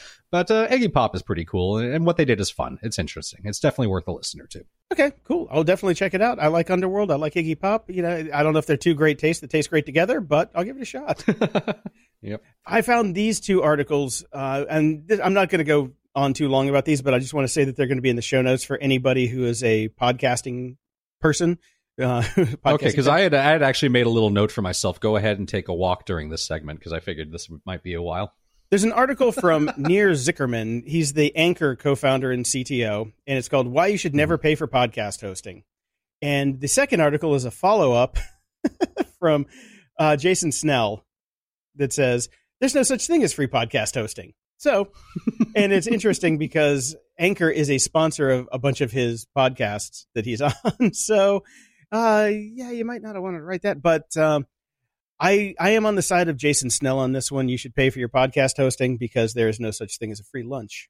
As we've covered on the show many, many times. If somebody is trying to give you something for free, they're monetizing you in another way, and sometime you might not like that. So it's worth it to pay a couple bucks a month to keep control of your show than it is to rely on somebody else's advertising department, because what we've also found is that there is a power law to these things, and the big shows get all of the attention from the sales teams. The smaller shows, once you hit a certain tipping point, get no love from anybody and you get the scraps. So I would say host your own show, sell your own ads. And if you have somebody who can sell ads for you, like we have Libsyn selling some of our ads for us, but we also sell some of our own. That's the way to go. Because that way, at least all of our eggs aren't in one basket. That is the way to go if you're a podcaster listening to the show. So that's my advice today. Woo-hoo. Now, last thing I have here is Planet of the Apps star Gary Vaynerchuk attributes show's failure to Apple's bad marketing. I love you, Gary, but the show's downfall was because it sucked. Yeah, it was horrible. It was a They were terrible gonna market show. this all day long, every day. Nobody would give a shit. It was bad. You can only put so much lipstick on a pig, and there's only so much lipstick for Gwyneth Paltrow because she's too busy on gooping it up, which we'll talk about shortly. But yeah, sorry, Gary. No, love you, man. But man, no, the show sucked. Security? Ha! We're back this week with Dave Bittner from the Cyberwire podcast. I'm going to read this ahead of schedule to see if Dave changed anything for me this week. So it doesn't seem so. So the Cyberwire is still a free community-driven cybersecurity news service based in Maryland. And Dave is also still the co-host of the Hacking Humans podcast, along with Joe Kerrigan, Johns All Hopkins right. University Information Security Institute. Wow. Nice ad-libbing there, Jason. It was not actually in the script. I figured last week's script just got copied over to this week, but evidently not. But top-notch work there. Top-notch. Well, thank you very much. I'm a professional. That is true. Golly. One of us is. Yeah. Mm-hmm. Oh, welcome back, Dave. Thank you very much. How's everybody doing? Oh, we're fantastical. Just dandy. Yeah, dandy. Yeah. I wanted to start off this week, guys, with a little discussion. I found Ross Ulbricht is on Twitter. Yes. I don't Sort know of. how kinda, sorta, but Sort of. don't know how I feel about this. Hmm. What do you guys think? Well, okay, first off, he's not technically on Twitter. He is dictating his tweets over the phone to somebody that he has given access to his account for. So that is an interesting twist. We know prisoners are allowed to make phone calls, and they certainly are allowed to pass on messages that should be passed on to somebody else. And he is just doing that in a very cyber way. Well, back up for a second. For the purposes of our listeners, Ross Ulbricht is... The mastermind behind the Silk Road, who is in jail for 2 life terms for trying to have people killed and selling lots of drugs to people who also died using those drugs in a plethora of other charges, I believe. But to be fair, Jason, it was just a platform. It was just a platform. That's All right. Okay. So, having said that, he is not physically tweeting himself. He is dictating, and I guess comments are being printed out and mailed to him. Also allowed. I assume these things are looked at when they come in. That's generally what happens when you're in prison and you get or send mail. These conversations are recorded that he's having over the phone. That also happens when you're in prison. So it's a weird workaround. I'll give you that. It feels weird that somebody who is supposedly being stripped of rights is tweeting. But by the letter of the law... Well, could a judge say that he's not allowed to do this anymore? I suppose they could, right? Gosh, I wish a judge would decide someone wouldn't be allowed to tweet anymore. Yes, there's a long list, right? That starts with one. There are rappers out there who are banned by judge's decree from social media. So the judge could have banned him from social media. And by the way, this whole dictating of tweets and all this other crap, this did not come out till later. So when I first found this, his latest tweet was, started a new workout routine on Monday, and it's already kicking my butt. Burpee, pull up and run today. And I'm like, okay, what the hell is going on here? Why is Ross Ulbricht, somebody who is in jail for 2 lifetimes, telling me about his workout routine? How is this a thing in this day and age? Well, isn't the part of this that he's trying to petition people for clemency? So yes, this is. I was going to move on to that. Yeah, this is a PR campaign, I suppose. He's being very nice and right. It's I guess wanting people to see the human side of Ross Ulbricht. Yeah, having run Twitter for a number of famous people in the past, this may not even be him at all. This could all be concocted PR. I've certainly done that for people in the past. Yeah, that's a good point. I'm watching in real time how many people are signing the petition to let him go. And there are like about 1 or 2 a second right now. He's at 40,500, trying to get to 50,000. I'm sure there are absolutely no bots involved with that whatsoever. Oh, God, no. God, yeah. Also, no thank bots. God that change.org petitions are directly involved in our legal system. Exactly. This goes straight to legislature, doesn't it? Oh, yeah. yeah. The founding fathers really wanted it to be a popularity contest. That's what they were all about. Yes. Republic Schmugglich. Mm-hmm. I guess, wouldn't part of this come down to how you feel about prison system? Is it, how much of it is for punishment? How much of it is for protecting society from people? Where do you fall on that spectrum? And how much is for rehabilitation? Right, exactly. And I would state categorically that Twitter is not going to rehabilitate anyone. That is not in their TOS. right, but suppose, I mean, if you're allowed to have visitors in prison and you're allowed to send messages out with those visitors, is it okay for them to restrict those visitors from passing along your message? I guess my I understanding guess it's the is same no. thing. So it is the same thing. It's just as everything is these days, amped up and on a giant megaphone. Right. Okay, I just wanted to throw that out there because it kind of made me feel No, like I said, it a little does. gross. It feels unsettling. But I agree. by the way it's being done, it doesn't appear to be breaking any of what as we talk about all the time on the show, legislation does not keep up with technology. And as far as I understand the rules behind prisoner communication right now, no law is being broken here. And again, like you said yourself, Jason, the judge could have banned him, and that could still happen. Maybe maybe lawyers are already talking about that right now. So until the judge says you can't be on social media, this is what's going to happen. And maybe that's going to become part of sentencing moving forward. Yeah. Could be. Well, and it seems as though he hasn't tweeted anything really controversial yet. They're very sort of careful and look what a handled. reasonable. They look handled. Yeah, look what a reasonable person I am. Yes. So. Speaking of people who tweet and aren't reasonable, let's talk about Julian Assange for a second. Oh, that was a wonderful transition there, Jason. Thank you very much. Because right now, as of right now, British and Ecuadorian authorities are discussing the fate of Julian Assange. Well, it looks like the horseshoe that he's had firmly up his ass for years now is starting to fall out. The rust has kicked in, so it's not. I just want to know as what's going to lucky. happen with his cat. Oh, the poor cat! The poor cat. I bet the staff at the embassy is going to keep the cat because they like the cat more than him. Right. Yeah, and the scuttlebutt about this is that he's been a terrible house guest. Yeah. Oh, surprisingly, a computer nerd doesn't know how to clean up after himself or have social skills. This just in. I've lived with a few of these guys before, and I couldn't get out of the house fast enough. So I agree. Yes. It I didn't even have to do the beep, beep, beep, beep, beep, beep, breaking news thing. This right. It just reminds me of my oldest, my 19-year-old, who just, I'm like, really, you. We don't set that many rules, and leaving your clothes all over the bathroom floor is a common courtessy. And evidently, Mr. Assange is also not very fastidious. For the reports from the lucky people who've been tasked with cleaning up after his unappreciative ass. Julian Assange's ass. That would have been a good show title, but I think we've already got one. Yeah. So, yeah, I guess it comes down to a lot of, is he going to face the death penalty anywhere?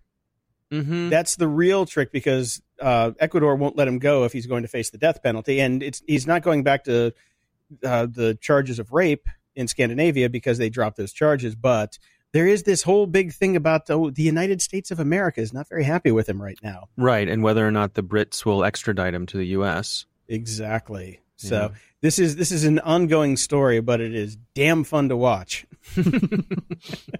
This is an interesting one that came by from Krebs on Security, always a good source there. And Google claims that they have pretty much neutralized employee phishing. Mm-hmm. They say that none of their 85,000 plus employees have been phished since they started using these USB-based devices for their second factor of authentication. Now, of course, we talk all the time here about how if something's important to you, you want to have that second factor. But they're using these keys. Are you guys familiar with these? Have you ever used one of these? The YubiKeys. Yeah. I have two I'm not of them. familiar with them. My wife uses them for her work. Ah, okay. So a long time ago, I bought one for the show, and we discussed it on the show, and it turned out to be a giant pain in the ass, so I stopped using it because I was trying to use it for my Facebook login. And how so? And it just the setting up of it was so difficult that it just turned into a thing that was just like, you know what, this isn't worth it. Well, And for most people, Jason, they don't have to set it up themselves. The company's IT departments do it and then hand them out to people. that's true. That's true. And I just got a new one. I got the next generation one from Wired for free when I signed up for my $25 a year subscription to Wired. They sent me one. Oh. So I've got 2 YubiKeys now. And what I want to find out is, because the thing that they say on the YubiKey site is that if you're going to start using YubiKeys, you should probably get 2 so you can back one up. And I'm like, okay, well, why don't you just sell 2-packs? You can't buy a 2-pack. Right. So now I've got 2 different generations. So I want to see if my older one can back up my newer one, and then I might give it a try. But yeah, and here's the other issue that I was thinking. I was thinking about this before we started recording today. They're USB sticks, right? Mm-hmm. Right. USB-A. So yeah, most of us use Macintoshes, who Not a lot of USB ports these days. unless you're like me or Brian, who have old Macs. I've got a Mac. I was at the 5K, and I've got Yep. I've got 2 2015 laptops. Ports. We have ports. Yes. In the future, Glorious you ports. don't have ports. Well, I'm looking forward to my Bluetooth YubiKey. Yeah. Right. What could possibly go wrong with that? No. I remember an old version of this, maybe a decade ago, where the key actually had a little LCD on it that would spit out a code. Yes. Do you remember those? Yes, Yeah. I remember that as well. Seems Mhm. like they I came actually and did went. have one of those once. Yeah, okay. Yeah. Those kind of came and went. So I suppose, this is supposed to be better, and I don't doubt that it is, but I don't have any personal experience with them. But, The funny thing about those is I was dating a girl who used to work at 2600, and she had one on her keychain for a car, and would always you have to use it to log in for her work stuff. But she always lost her car keys. So most of the time when she had to log in, we were traipsing around her apartment trying to find her damn car keys so she could do her work. So therein lies the flaw. Yeah, With now the physical thing that- keys. It wasn't clear to me from this article, and again, since I haven't actually used one of these up-to-date ones, do you have to insert the device every time you log into, for example, Google, or does it somehow authenticate the device once and that sticks for a certain amount of time? Do you know? From what I remember with trying to set it up for Facebook, when you went back to the site, you had to have it plugged in. To use the Okay. site, you had to have it plugged in. Okay. I could be wrong, but that's I'm old man, drink a lot, and my memory's faulty. But Yeah. from the docs that I was reading, you had to always have it plugged in. So anytime I needed to look at Facebook, I'd have to go find the thing and plug it in. I'm just like, it's too much trouble. Yeah, but that if you're does sound like- working, One would think that there's settings for that. So Yeah, see. you're right. Well, I'm sure our listeners will tell us, right? they do tend email to do Brian at grumpyoldgeeks.com. The avalanche of Great. comments, yeah. All right. Well, and then we also had a little follow up on this from the folks over at KnowBe4. They handle a lot of training for these sorts of things, help people not get phished. Coincidentally, full disclosure, they also happen to be the sponsors of the Hacking Humans podcast. So I'm familiar with them from that. And we've talked about him on the show before. Stu Sauerman is, a friend of the show. Yeah. We like them over there. And although after this blog post, we may have to go have a little chat with Stu, but because the blog title is, yes, Google security key is hackable, even though in this completely long blog post, there's no evidence that it is actually hackable. He's just saying it's technology, so at some point in the future, this will be theoretically hacked. it's hackable. Yeah.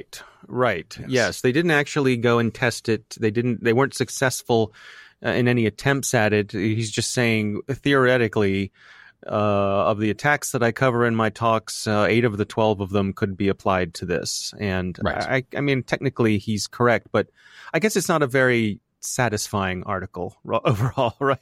We call it clickbait. It's called clickbait. This very much reminds me of my days when I'd be sitting in the boardroom at a music company, and I would be talking to the heads and who didn't understand digital at all, and tell them, no, there is no such thing as a secure digital file.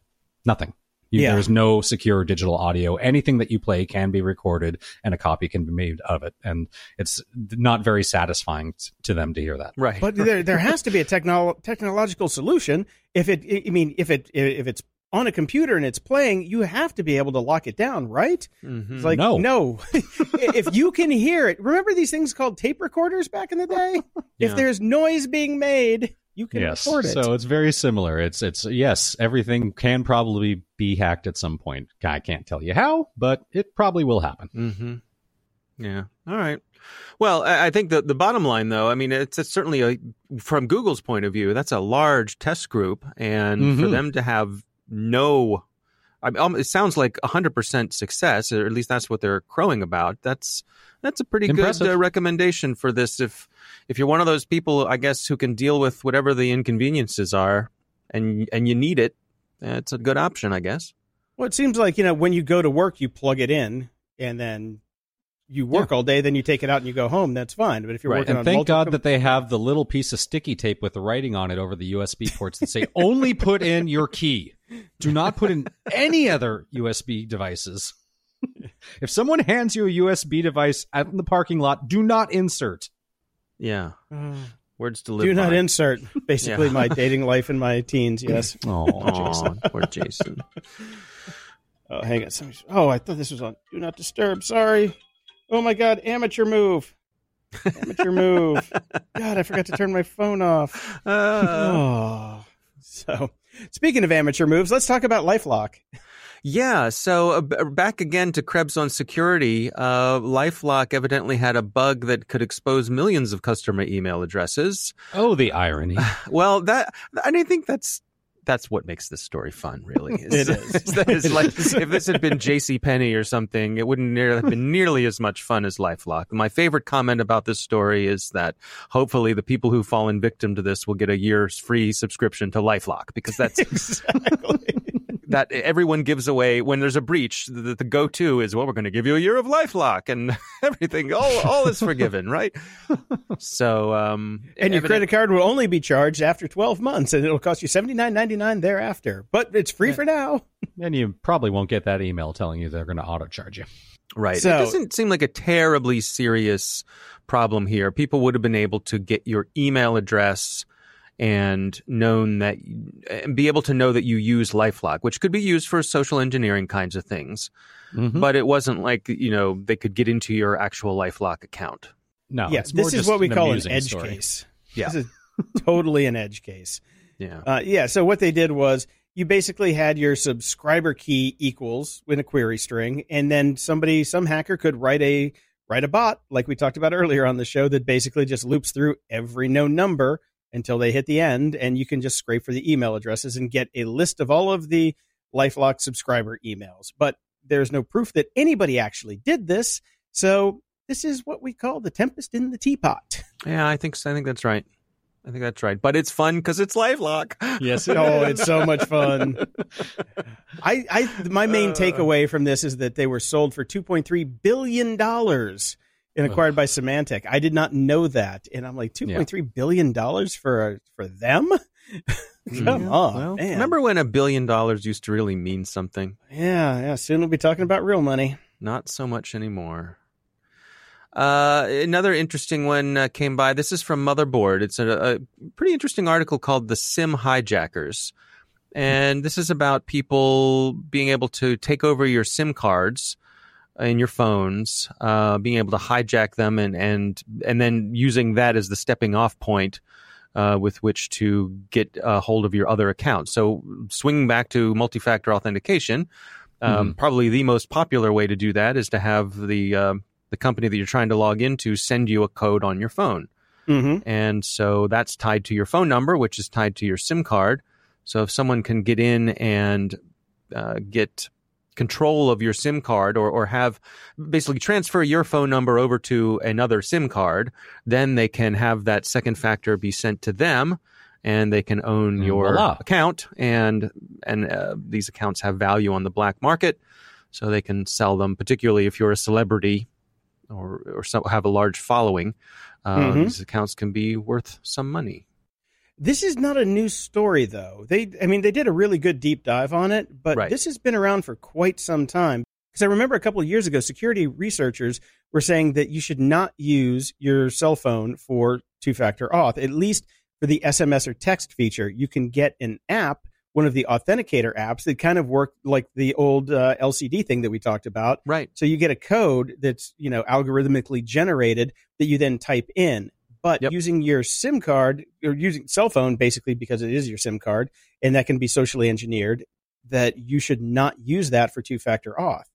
So I thought that this is, I mean, it's a rehashing of an article that we may have talked about other places in the show about toxoplasmosis. And it's like somebody may have dragged this up from the archives and brought it back to life.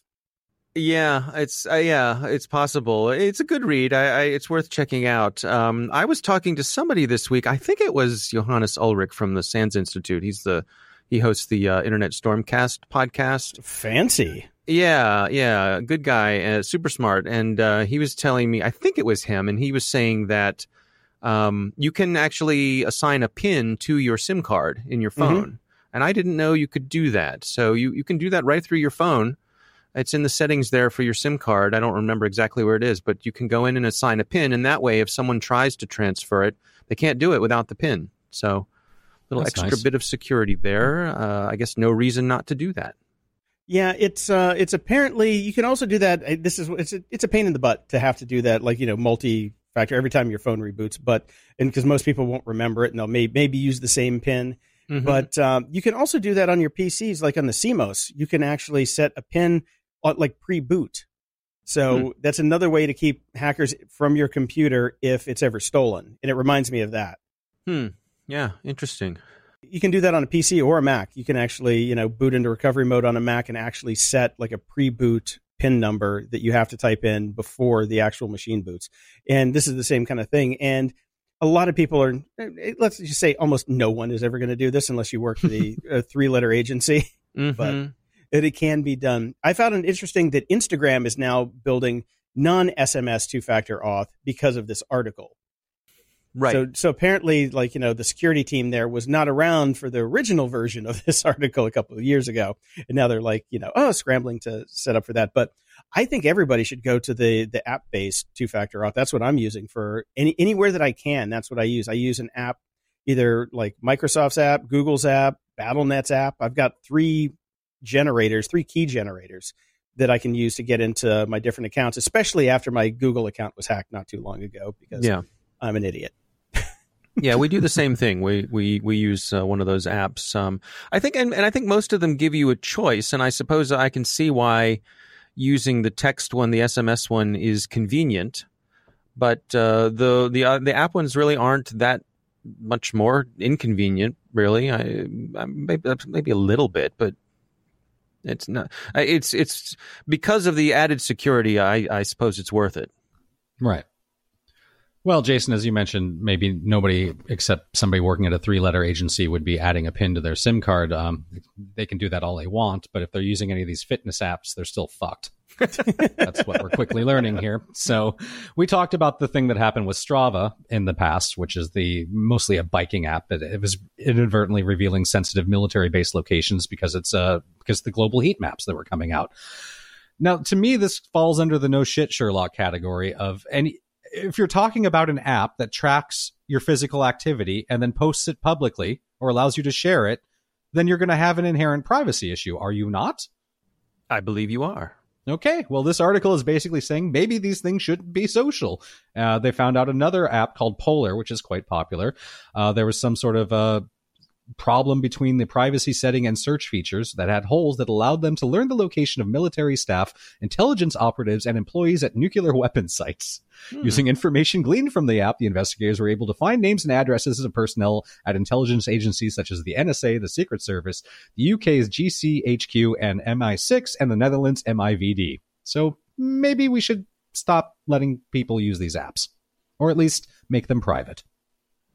Well, it seems, privacy should be the default setting.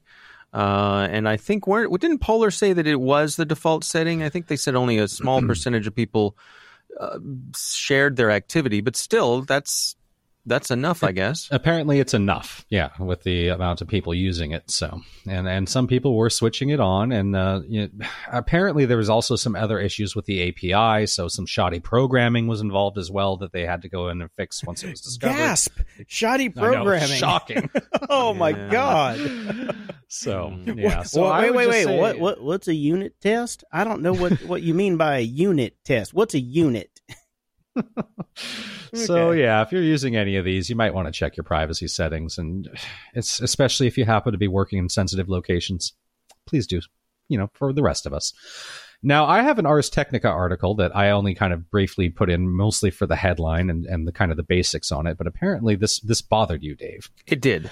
Okay, It so did. Snoopware installed by 11 million plus iOS, Android, Chrome, and Firefox users. So apparently there are all these different browser extensions and apps that have been keeping a list of every website ever visited by you and send it onto servers operated by the developers. Snoopware sounds like a marijuana app.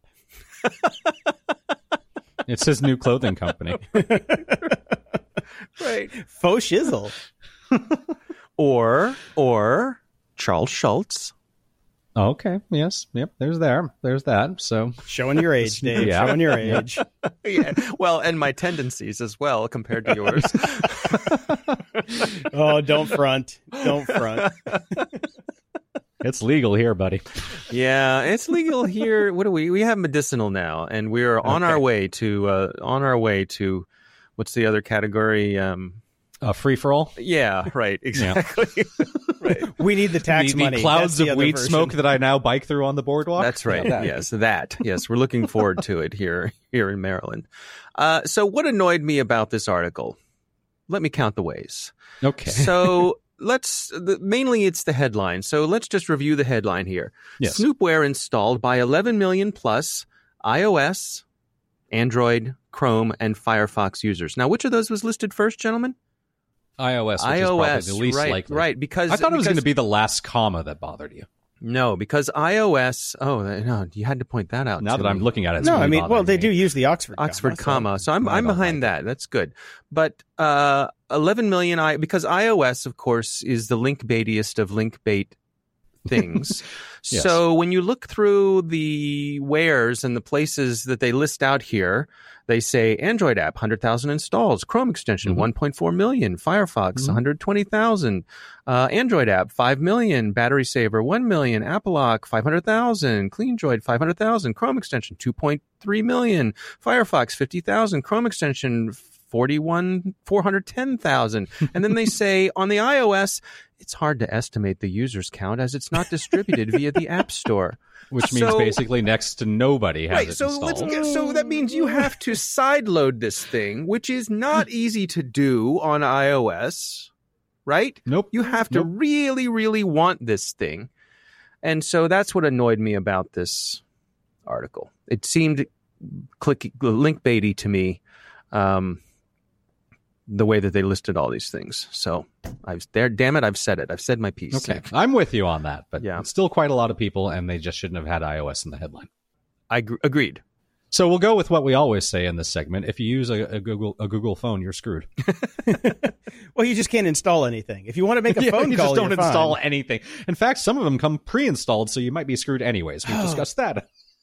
Man, I That's just got a right. new case for my Galaxy S7 Edge because I wanted to start using it more. Damn it! Don't. Oh. Well, and don't get one from LTE or Huawei, right? That's the other part. Oh yes, yeah. I did. Yes, no. Mine is a clean phone from a friend of the show So you who think. works at a conscious company who does social stuff. So we like them. Hopefully, I don't know. All right. I'm not gonna out her on the show. Time will tell. Right, exactly. Yeah. Yeah. Hubris gets you every time. Don't out her on the show because next week we could be talking about your phone that got hacked. Right. Exactly. Right. My last Right. article for the day comes from digitaltrends.com. It's how 3,000 streetlights turned San Diego into America's smartest city. Now, Going to take more than streetlights for that city. No well, offense, San Diego. I like San Diego. It's a fun I'm kidding. place. San Diego's nice. Country's is. best weather, right? I wouldn't close go that to it. far, I but think that's what they say. It's the most consistently nice weather of any U.S. city is San Diego. I've always enjoyed the city when I visited. It's lovely. I have too. Friend of the show, Bob Fogarty, lives there with his lovely wife, Stacy, who works at the San Diego Zoo, where I love to visit whenever I get down there. So now when I go down there, I'll be looking at the streetlights, but I'll be looking at them for a different way. So San Diego has embarked on a project to install thousands of more intelligent streetlights that can monitor parking spots, listen for criminal activity, vague much, and check for air quality. building out its own Internet of Things. Right there. That's it. You had me at Internet of Things. And yes. So they're going to talk about video cameras, microphones, Wi-Fi, Bluetooth, and sensors that can measure temperature, barometric pressure, humidity, and even magnetic fields. So I have to get my tinfoil hat on. And the added computing power can allow smart lights to help drivers find open parking spaces or give you a ticket if you parked in one illegally, and tell where you shot off your gun in the middle of the night on a rowdy San Diego street, which probably happens more often than you think. So what possibly could go wrong with this? Well, obviously there's the hacking element, which is definitely a problem. But what I have is, it just feels like surveillance state, and it's slippery sloping our way there every day more and more and more. We're on our way to London. The fact that it says even tell traffic enforcement when vehicles are illegally parked. I thought the societal contract here was if you're going to decide to illegally park, it's a gamble. Yeah, it's a game. It's a game. These things should be installed to help us and not out us. Like it should be, if you get away with it, you get away with it. Good. If not, and somebody drives by that's a cop or whatever and sees you, they can give you a ticket. I don't like the use of something that is being purported to tell us that they're making our lives better, policing us as well. I don't think that's what we all signed on for. I think that's a load of crap. Measure temperatures, by all means. Measure humidity, but don't use it as an extension of the police force. See, now we could get into the debate where you can extrapolate that out to murder instead of parking illegally, and because that's what the other thing. But we have that already. The security cameras are basically everywhere, covering almost everything all the time. So why can't they just do that for illegal parking as well? I don't know. You have a good point. I'll just throw my hands up in the air and quit. Well, parking. I mean, but we've got a civil violation versus a criminal violation, right? There is that. So there's that. I've seen some criminally bad parking jobs on the streets of LA. Yeah, you've probably been responsible for one or two yourself. I think, but imagine being able to triangulate a gunshot. That's we have that already. We do have that in not a lot quite of as cities. Blanketed. Yeah, but, that's certainly what they're doing with this as well. So I put some checks and balances on it. I'm kind of okay with it. Let this become a free-for-all for law enforcement. That's when I start to have a real issue. So one thing that I thought of with this, would you rather have government doing this or the private sector? Oh, government. That was my thought as well. Because private sector just means the data starts to get sold. Right. And even more horrible things start to happen. Unintended consequences of private sector are through the roof. Government is just incompetence 99% of the time. I'll take incompetence over blatant capitalism breed any day. Mm-hmm. Yeah, we have another story coming up in feedback about one of our listeners who is part of one of these megacorps who are now basically privatizing police work. And it makes us very scared that this is actually happening. I mean, this is supposed to be the purview of government. Yeah, this is the point. This is why we pay taxes. This is why we enter into the societal contract, not to have a private company do this stuff, but to have our government do it with oversight and the ability to vote people in and out, and et cetera, et cetera, et cetera. I have mixed feelings about this. There are things that I think could be very beneficial, like you said, and some of the futuristic things, like if I'm walking down a street late at night and these lights are tracking my movement, and it sees suddenly a group of people heading towards me very quickly. And if it either notifies law enforcement or just starts a lot of the lights flashing or something like that, it puts a spotlight on me, or it somehow indicates, hey, you're hey, he's alone. Right there, guys. Right, exactly. Yeah, exactly. Here he is. Yeah, thanks. That's exactly what would happen to me. But well, let's move into gait recognition, and it sees that I'm stumbling home because I've been too drunk. Does it call me an Uber, or does it call the cops to arrest me for public drunkenness? See, now that is a really good use. That's a really good test, isn't it? Which should it do? Mm-hmm. I would prefer a taxi besides an Uber, or maybe it'll point me to the nearest bird scooter. Who knows? A self-driving car will pull up next to you and offer you a ride home. Yeah. I mean, my feeling is, again, the difference between a civil case and something like murder, obviously.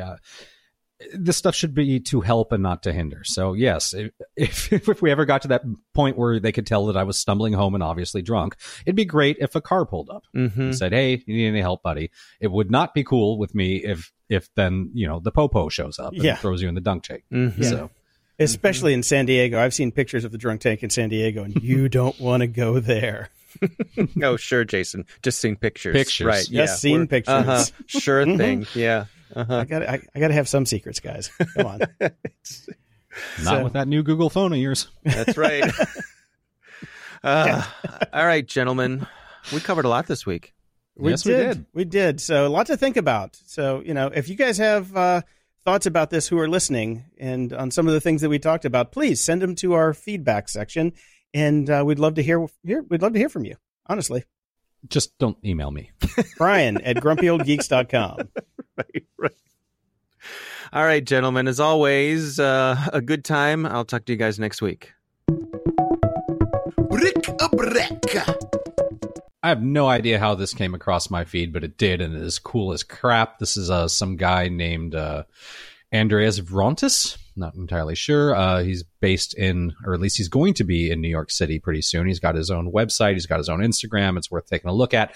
ASCII Art Tattoos. Talk about scraping back the old feels. Yeah, no doubt. I was trying to find some of them that like I might have printed out back in the day, but mine were the dot matrix printer. Yeah, because mine were basically all naked chicks. So yeah. I had a collection of those as well. Yeah, that was our porn. But this guy's based out of Cyprus right now. That's where he's doing all these. So I think he's going to be in New York, July 25th. So right now to August 2nd was it Bang Bang NYC. So if you're in New York and you want an ASCII tattoo, you better go now and check him out while he's there. These are really cool. Yeah, they are extremely cool. I was like, damn, man, that's some patience right there. Yeah. And I like him even more because, I mean, you have tattoos. You know how, like, inking something really dark sucks? Mm-hmm. So those little ones. All of my tattoos are really dark. Exactly. I'm like, man, those might not actually be too bad to get. So my next one, I just came across my feed somehow. There was this witch house in Poland that I saw that was really cool. It's like a melty, Harry Potter looking house. So I just did a search for witch houses in Google. And it's kind of crazy, some of these houses that are out there that look kind of witchy. It just kind of, this is one of those random, there's one that's even upside down, which I just scrolled past that. Yeah, I don't know how they did that one, but it's a fun thing to just browse through. That's what Bric-a-Brac's for. It's just crazy random shit we find on the internet. And for some long period of time this week, I was looking at witch houses. That's it. Time well spent. Yeah. Some other time well spent was over on Reddit. Somebody posted an archive with all the Mac and iOS wallpapers. There's just basically links to every Mac and iOS wallpaper that ever is or ever was. And it's cool because I got one of the new ones for the next release, and I put that on my screen because it was a really nice one. They seem to have day and night versions of some of these. And cool. I always go I go dark. Yes. Dark is I'm dark on the outside because dark is how I am on the inside. And I really enjoyed these. And some of them were just blasts from the past that was, just a little nostalgia. Walk down memory lane. So check those out if you're into Mac wallpapers or have been using Macs since the dawn of time, like some of us. Yes.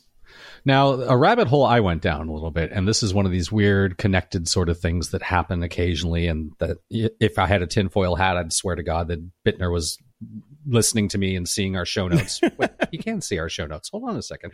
I ran across this article on Business Insider. A parasite found in cat poop has been linked to a higher likelihood of entrepreneurial behavior in people who get infected. Mm-hmm. And I had two thoughts immediately. One, this is perfect for our Bric-a-Brac section. Two, I think we've talked about this before. Yeah, we have. Okay. So, Bittner made a tweet about this and said that this kind of sounds familiar. It says, is it me or does this Toxoplasma story seem to make the rounds every few years? And I said, yes, it does. And I posted a link to Train Spotting, which is the first time I've ever heard of it. But they have brought this thing up with, okay, if you basically don't wash your hands after you clean your cat poop. If you're eating your cat poop, washing your hands isn't actually going to matter. That ain't going to help. But if you get toxoplasmosis, then basically you are less risk averse, because that's the whole point of this disease or whatever it is to turn mice to not be afraid of cats so the cats can eat the mice. That's the whole thing. But it apparently you can go become an entrepreneur if you have cats. I had cats. I know many people that have a lot of cats, and they certainly aren't entrepreneurs. Yeah, I do too. That's where this falls apart. In fact, I would make and argue that the more cats you have around, the less chance that you're going to be an entrepreneur. There's a tipping point with the number of cats you own versus either you're an entrepreneur or you're a hoarder. That's kind of it. But the thing, so after I saw that Bittner tweeted about it, I kind of like, I want to tie this in because this has been a recurring theme recently for us. This kind of goes back to your everybody has to post the same article, because the thing that I immediately did was I attempted to Google news search for this kind of article to find one, to see if it had been recycled. Was this posted in 2014 and then back in 2011 too? And everybody has reposted this same article so much in the last few days. After 5 minutes of drilling down, I couldn't find anything from a previous year. It was just every single website on planet Earth, on the internet, is posting the same goddamn article. And I finally, after 5 minutes, gave up and I got bored. But like I said, I totally remember covering the same story a few years back. Or do I? Oh, Berenstain Bears. God, not the Berenstains.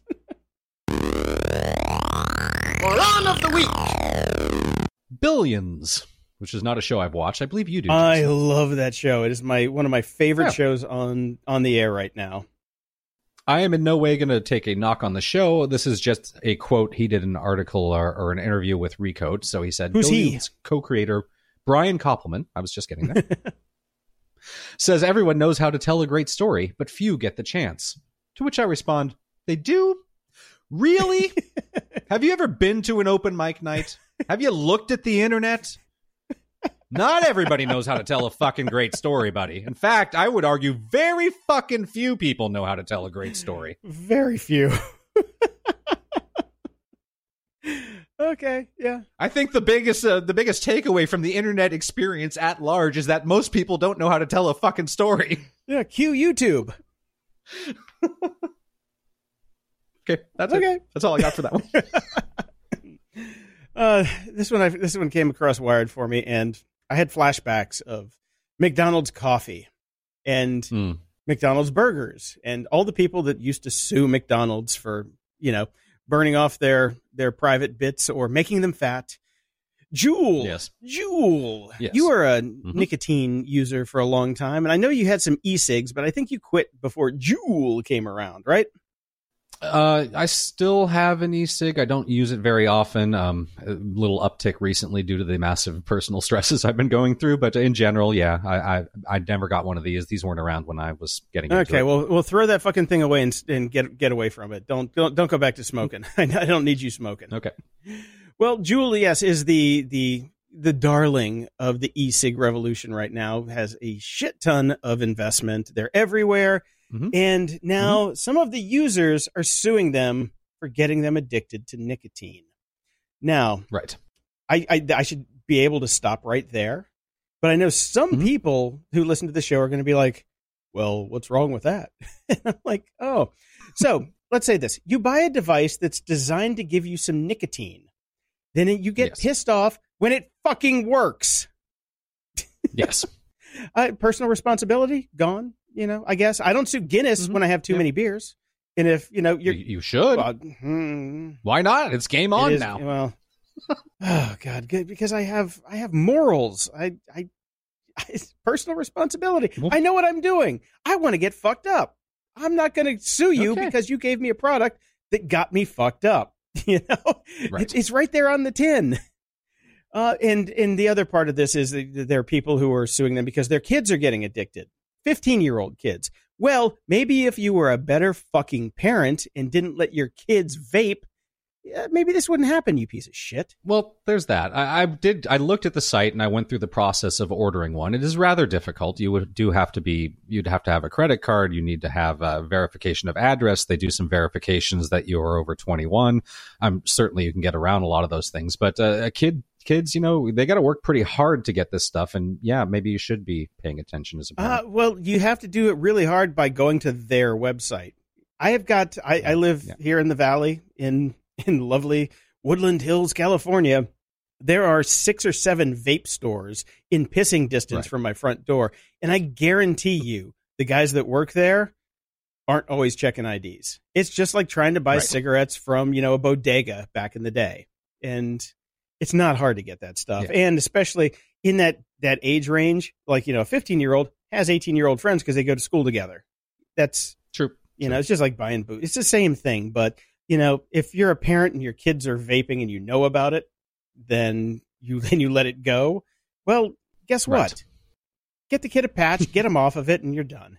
But suing the company, I hate these people that sue the company for selling a product that they know is addictive when they buy it. Okay, so let's transition from a story about people getting pissed off and suing people for a product doing exactly what it says it's going to do to a bunch of people that don't seem to give a fuck that the products being sold don't do fucking shit. Oh, it's a polar opposite. And they're all snake oil crap, and everybody eats this shit up. So New York Times did a big-ass long-form article about Gwyneth Paltrow, and Gwyneth Paltrow is going on the Kanye list of we're not going to talk about her anymore, not even in Moron of the Week. She's off, but just this last time, and only because of one quote. Like, the whole article's worth the read because it just tears her down and everything that she's trying to do, and it's not science, and it's a load of shit. These are modern-day snake oil salespeople, except they're making billions of dollars instead of being kicked out and run out of town when their chicken poop ointments don't work. So the big detail in this profile of Gwyneth Paltrow is she planned to do a Goop magazine with Condé Nast, the big, magazine corporation. But the deal broke down because Condé Nast insists that all articles have to be fact checked, which you can't fucking do for Goop magazine because it ain't facts. So she refused, and then they didn't do the deal. Yes, but she still makes a shit ton of money because people are stupid. This kind of reminds me of the Lifehacker articles that you posted at the beginning of the show. Yes. So, okay, she's banned from this segment. Well, I thank God that you put this one in because I had it in my 2 reads and I just couldn't do it. And I had it put me in such a bad mood. I figured that you were going to hate read this, so I'm glad that you did. And I just, I've had enough for this week. So thank you, Brian, for exposing. I took one for the team. Yes. Took one for the team, Jason. Feedback loop. We have a couple new Patreon subscribers this week, Jim and Paul. Thank you so much, guys. Yes, thank you. And over on Facebook, Tim Strange gave us a 5-star rating and says, this has got to be one of my favorite podcasts. And he spelled favorite with a U, so he must be from a Commonwealth country. Foreigners, get them out of here. God damn it. On Twitter, Rosalinda writes in, cannot wait for my GOG podcast. It says Bing listening. I'm like, oh, God, Bing has podcasting now? Oh, God, everybody's into it. It will be in the hashtag tub, hashtag self-care, and involve hashtag New York City pizza or hashtag Girl Scout cookies. Grumpiness requires hashtag fuel. Makes perfect sense, although I don't know how you eat pizza and cookies in the bath. Thank you for listening, Rosalinda. No Good Punk wrote us. The Department of Defense is naming their cloud Jedi. This is the most quintessential GOG story I could possibly think of. Contract milestone brings Enterprise Cloud Solution one step closer to Warfighter. That's a scary title.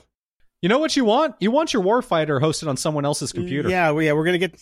That's what you want. We're going to get to that in a second, too. Mod6502 writes in, love the episodes with substitute hosts, but super glad you're back together. Great show, as always. Thank you. Oh, thank you. And Christopher on Twitter, Twistifer, look what showed up here in the Midwest today, seemingly overnight, with a smiley face. And yes, they have been dumped with birds. Yep. Over on GOG.show, Daniel writes in, data sale of your genetic information? Yep. Big Pharma makes $300 million bet on 23andMe. So they're getting some serious cash infusion over at 23andMe. And Jason's data. Yeah, yes. And Dino's, even though we don't know what he is yet. Jeff wrote in and said, I was listening to episode 266 with Jordan and hearing the usual Tesla and Uber talk. My Samsung Pay gives me a push notification saying that I will get my first Uber ride for $8. I know you continually say that my phone isn't listening, but I've never searched Uber in my life, and I don't have the Uber app, nor have I ever. I have a Samsung Galaxy Note 8. Use Google for everything, including Gully Play for podcasts. Maybe that's why. Literally the only mention of Uber came from your podcast. Thanks. See previous bit about Domino's Pizza being one of the biggest advertisers in the world. Yes. Also, though, Samsung Galaxy Note 8, which means it's Android, and Golly Play for podcasts. Who knows with that one? Yeah, we were always talking about the iPhone, Facebook, that sort of thing. Yeah. So that one, who knows? NT writes in, Breaking, researchers at CERN break the speed of light. And this is an article at physics-astronomy.org. Brian, what do you think about this? To which I would say, hey, T, thank you. We appreciate you listening. Please check the publishing date on that article. You might notice it's April 1st. Confused Korean writes in, I've recently been hearing about the U2F security keys. YubiKey, I guess, would be the most common one. I'm wondering what your take on them is. Well, go check out the security segment. We actually just talked about this, and that's right before this one. So you've probably heard your answer by now. Yes, I have two of them too. Do you want them, Brian? You can have them. No, I'm good. Jim wrote in, hey guys, I love the show. I've been listening for a few years, but I'm just now catching up on some episodes I've missed. Just heard Brian's story about accidentally teaching the little guy the F word. A few months ago, I was looking for a remote, one that I particularly dislike. Is it the Apple TV remote by any chance? Maybe. And seemed to spend a lot of time looking for. I yelled to my wife, I can't find this thing. And my 3-year-old son answers, Dad, do you mean the fucking thing? Yes, he had heard me get frustrated with it before. Anyway, stay grumpy. Yes, I'm looking forward to these sorts of things happening with great frequency. Oh, of course. And I'm sure that it was the Apple remote because I say that every time I look for the fucking thing. Naveed writes in, hey guys, I love your show. Can't get enough of it. Just sending over some pretty big news today at the company I'm working for. We've pretty much become the largest private provider of public safety services in the U.S. I was looking through this article, and I am of two minds of this article. Naveed, congratulations. You're working at a company that is now privatized basically almost everything, all of our police force, and good for you. Good for you. I don't necessarily personally feel it's a great idea. I am so sick of the privatization of everything our government is supposed to be providing.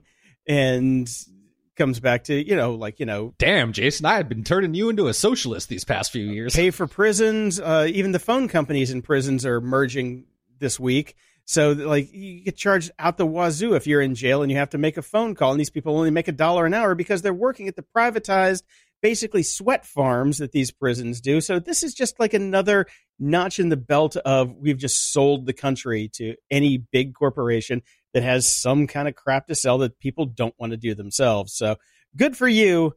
Bad for America. That's what I'm saying. Oh my God. I just said bad for America. What the fuck is happening? I don't know, but I'm really enjoying it. And we got a 5-star rating over at iTunes from Udropu. Simply the best. Love these guys. Enough said. Sweet and to the point. If you want your question or comment read on the show, head over to gog.show/support and send us your feedback or questions that we can read on the air. And if you're so inclined, please head over to gog.show/iTunes and toss us a 5-star and a snarky review. Closing shout outs! As most of you that have been listening know, I've been having a bit of a rough time of it recently. There is something kind of nice that kind of came across my eyeballs. This old man's advice about dealing with death has been called the best internet comment of all time. I'm not going to bum anybody out by reading it, but if you're feeling a little bit down and worried about this sort of stuff, it's quite beautiful. It might be the best internet comment of all time. To be fair, that's a low bar because comments or sections are cesspools of humanity. Yes. I did read this and a tear almost fell up out my eye because R. Kelly was in the news this week. So I was thinking about Trapped in the Closet. And of course, I always have to, I miss Trapped in the Closet. That was his high point. But this was a great comment. It's great, and something that I had to miss and that kind of randomly came across and got me all misty again. I miss 6 Feet Under a lot, and somebody had posted or talked to me about Sia recently. I think a friend of the show, Otis, actually mentioned he didn't know that She Sang for 07 was talking about that, and that made me go watch the Breathe Me 6 Feet Under finale video again, which is the single best ending of a TV show of all time. I went out I actually just got goosebumps thinking about this. When the finale aired and that song came on, I immediately went out and bought the soundtrack. Yep. So there's been a lot of changes recently, specifically with me. I've obviously lost my dad. Yesterday was the last day with our nanny. My kid is going to be starting school next week. Good friend of the show, Fergal. This is his last week here before moving back to Ireland. There's just changes left, right, and center. I know. Fergal's leaving? Oh, man. Fergal is leaving. I haven't even got to see him since I moved back. Damn. Well, come down to Finn's tomorrow. He's having a goodbye party from 1 to 5. Oh, well, thanks for letting me know. Sorry, if you can make it. I've been a bit busy. Mm-hmm. Yeah. Anyways, the point being, and we threw this out to our Patreon subscribers, we are looking at our scheduling and trying to figure out a better, more easier way to do the show. So we are thinking about switching the show into 2 different releases, one with kind of the more softer news, which is the media and all that sort of stuff, and then one which is the harder stuff, the more tech stuff news. So you would get 2 Grumpy Old Geeks per week instead of 1 for the price of none, as per usual. So that may be happening soon. If anybody has any strong thoughts about that, please reach out to us. Let us know what you think. Yes, and we've already asked the Patreon subscribers, and they get precedence. So if you have a really strong opinion, become a Patreon subscriber, and then your vote will carry more weight. Just like at the government. That's true. Until next time, I'm Jason DeFilippo. And I'm Brian Schulmeister. Thanks for listening to Grumpy Old Geeks. To support the show and keep us on the air, go to patreon.com/GOG. Toss us $1 a month and we'll love you forever. If you'd like to give a one-time or recurring donation, go to GOG.show and click the PayPal button in the sidebar. Show notes for this episode are at GOG.show/269. From there you can find links to old episodes, leave feedback, ask questions, and get links to stuff we like. Stay grumpy, and we'll see you next week.